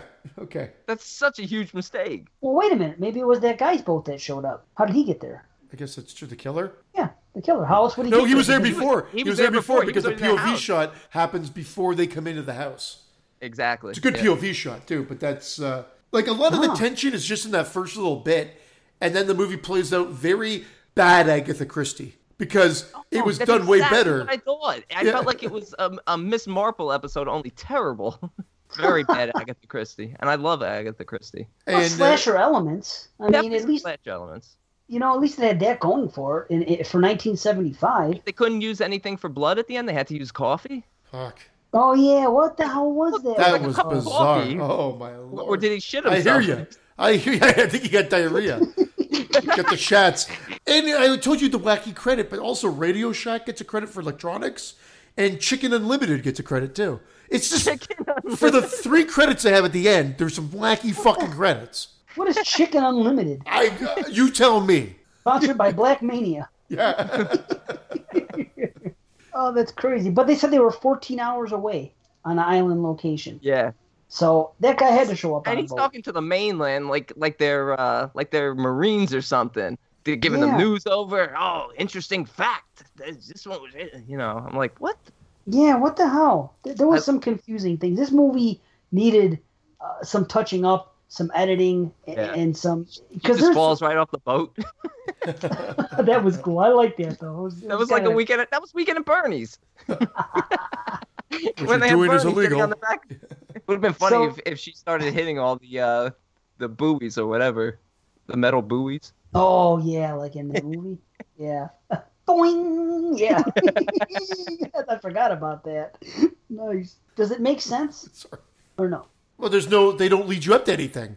They don't give you anything. You just but buy it. It makes sense, but there's no development, so we don't know why. You know what else is weird? These are middle-aged people. That makes it, when you see it right off the bat and you're anticipating something slashery and you see people that age, right off the bat you're like, well, okay, they don't do this in slashers. It sets it apart. I mean, there's some younger people, I guess, that, I don't know. They're kind of all ages, but just unusual to see in this type of film where people are picked off one by one, even if it isn't, picked off one by one in the methods we're used to seeing and in the style. I think you're expecting more double crossing, and there really is just maybe one. Yeah, they give you so many red herrings, one after another, and yet the ultimate explanation you couldn't figure out, and that's what I hate about a film like this. If you're gonna do it, give us Agatha Christie would give you in the end the explanation. You could put it all together. Oh, it was right there in front of you. Whereas here, it is sort of right there in front of you, but it doesn't make any sense because there's no context to it.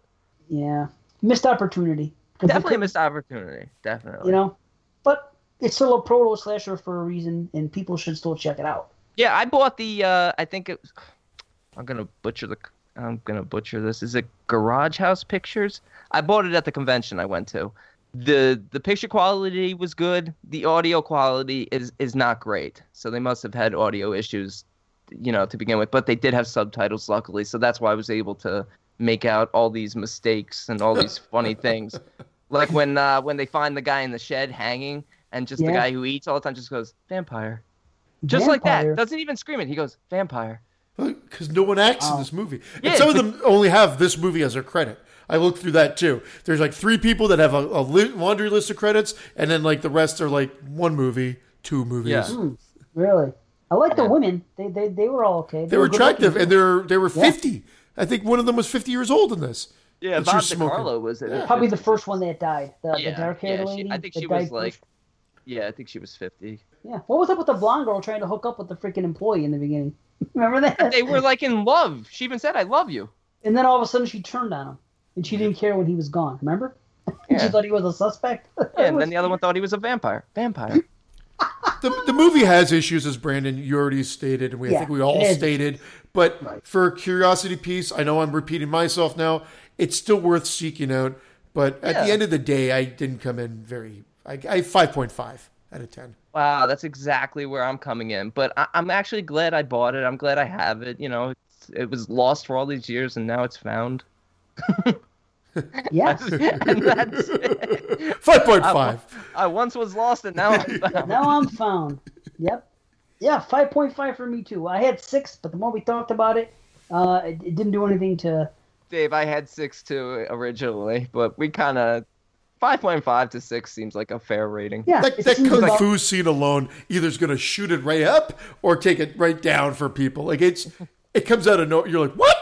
Yeah, and you get that Little Red Riding Hood thing at the end, which I thought was going somewhere good, and she was going to be a final girl, and then they completely fucked that up. Too many missed opportunities. Like I said, if they just threw some gore and some inventive kills in here, this could have easily been like a 6.5, 7.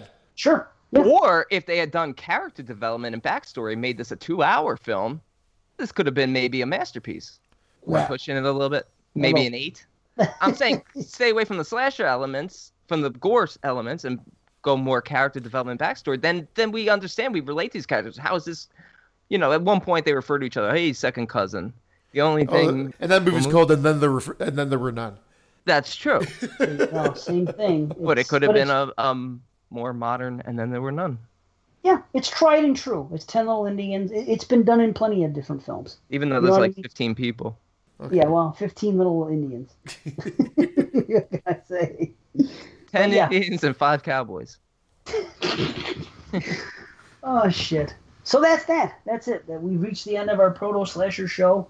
Good Hope show. you enjoyed it. Yeah, good stuff. Yep. We had fun. Of course, the movies, 2 Hall of Famers and 2 first-time watches that were just slightly above average Proto Slashers. But, nevertheless, check them out. I mean, if you're following along with us, you're listening to us talk about slashers for the past year, we're building up to our show number 50 and everything else. Check them out, man, and see the evolution of slashers. Oh, we're watching a ton of them, so you guys should be too. As a matter of fact, we'll talk about it all next show. But now might be the time to start making your own predictions for what your top 50 slashers might be, what ours might be. We have some things going on. There's a contest going on with the one.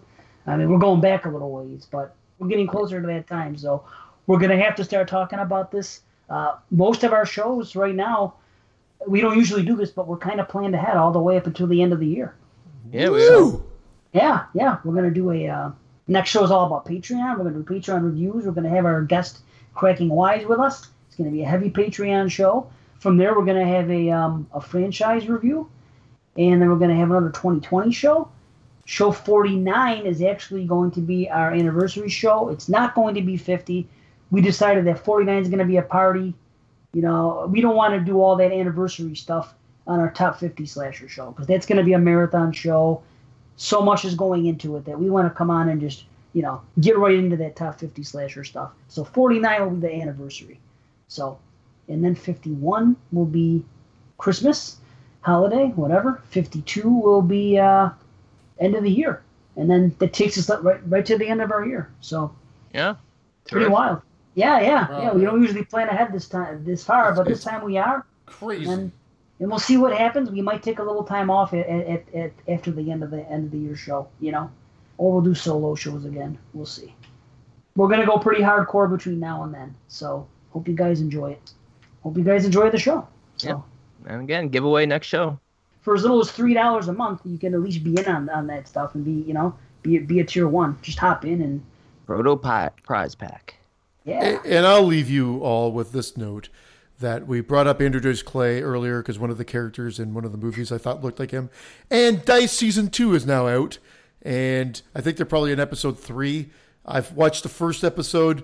It was good. I wouldn't say it was as good as some of the ones from last season, but it was funny, enough laugh out loud moments, and definitely looking forward to checking out the rest of Dice Season Episode 2. 2 was fantastic. Nice. Oh, And you it's saw not it? on- Yeah, and it's not on this week, and it'll be back with episode 3 next week. I haven't Beautiful. watched it yet. Wow. Beautiful. I'll tell you what. My heart dropped for a second when you said. I thought you were going to say that he passed away. Isn't that Oh. weird? That No, I when you thought he was first said going to that- come to the realization that the actor who looks like Dice actually looks nothing like Dice. It looks. I actually, what I've done is I took a picture because I knew you were going to fucking open your mouth. I took a picture of it, and I'm going to do a side by side shot on Facebook when we get closer to this show releasing. Bada boosh. Don't be like, do they look alike? Just ask them to identify which one's Dice. It'll be one from Dice Rules, and then the guy from the fucking movie. In Grandpa mask. In Freddy Krueger mask. Oh, I got pictures of Freddy. I'll put that up too, so people can see what the hell I'm talking about. Yeah, no, I mean, yeah. You know what? I almost expected to see him skating on an ice pond towards the old woman in Curtains. Right? Did he look like the male versions of the Curtains ice skater? I watched that recently again too. That's a fun slasher. Oh, so it's very underrated. It's on Shudder. It's on Shudder now, by the way. Yeah, but I got Canadian. You know what I love? I know, guys, we just said goodbye, but we're gonna talk a little bit more. Well, we didn't I love. Okay, so I go down to the States. I try to put my Netflix on, and sometimes it works beautifully, and sometimes it says it gets confused and it won't let me access stuff. When I go to Shudder, go home. Yeah, fuck yeah, probably. I put on Shudder. I go down there and I get the American Shudder. It just says now you're in the States, you get American Shudder. So when I was down there, I got all the Giallos that we were talking about. So I had what did we watch? Torso. Yeah, Blood. Torso came on. I was like awesome and everything else, but. Come back up here, boom, it's back to... I don't understand. I said, we brought it up before, I don't understand the jurisdiction, the copyright laws of why you're allowed to stream it literally 30 minutes away from me. Now this weird story I saw in the news makes sense about this Canadian who's been sneaking over the border to watch Giallos. That would make sense. I'm just standing at the border at Buffalo. Yeah, he's at Border Patrol with one foot on one side. Just trying to get... Never gonna give me a Kappa? Kappa! No, listen, speaking of Shudder, I finally had enough of it. I canceled my Shudder, the one I've been watching all this time through my Amazon Prime on PlayStation. And because I got tired of logging in to see movies that I should see, and it says this movie's not available in your area, then if you go on the website, you can watch it. Now, so on the website, are there new original content ones available? The website has everything. It has everything that you have. There's nothing on the website that isn't on the app one. Okay, for the PlayStation. It has everything that there plus much more. Okay, so what's on the website that's original content? Is there anything new out? Well, like we had Sweet Sweet Lonely Girl. Is there anything like that? Lake Bottom. They were there, of course, because like I said, everything that's on there. No, the originals are available everywhere, but just. Other movies aren't. Like, for example, when we did that movie when I was on Super Mafia Cousins, when we did that show, there was the Case of the Bloody Iris, and Freeze told me that it was on Shudder. So I went up on Shudder, and I found it, and I clicked on it, and I said, this movie is not available in your area. And that happens sometimes. Canadian Shudder. It might have been Canadian Shudder. Maybe it is. That's because Christian stole your Shudder when he snuck over the border. Son of a bitch, yeah. Yes. So, no, listen. I went over, I said, fuck it, I'm going to go on the website. And sure enough, I logged in, and it was all there. So I said, you know what, enough of that. I canceled the one on Prime, and I signed up for the one on the website. And that's all there is to it. There's just more on there.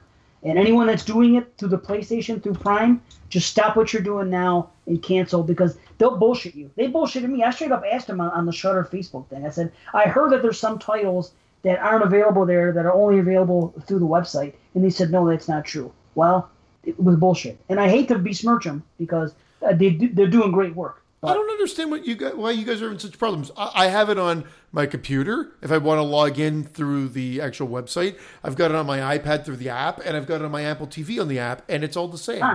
Through the what app? What app are you going through? Just Shudder directly. That's what I'm saying. When you have it on PS4, there is no Shudder app. You have to go through Prime. And you know how if you go on Prime, they have an HBO station and they have a Showtime. Shudder goes through Prime. So in other words, when I have a list on Prime, it's my Prime movies and my Shudder movies all on the same list. It's one whole thing of things that I see for my queue. So Shudder does not have an app for PS4. They have it for Xbox now, thanks to JP. If you ask him, he'll tell you it was him. Yeah. But, I mean, they have it on Xbox now, but they still do not have a Shudder app, that goes through the PS4. So weird. You have to go through its own app or the website if you have no way to get to the app. So that's what I did. Now I have access to everything, which is good. But I've been through Prime, so maybe I'll make the switch. Yeah, do it. Screenbox is not available in Canada, and I didn't like the response. And they say they've been working on going to different regions for years. So I think I can safely say fuck Screenbox in Canada anyway. Yeah, dude, you don't even need Screenbox. Like, I think there was 2 movies I wanted on there, and they're both on Shudder now. So the only box I want to scream is my wife's. Oh! right before you bleach your ass. Yeah. I haven't bleached my ass in a while, to be honest. We'll leave everybody on that note. I'm going to go bleach my ass. See you next time. Peace.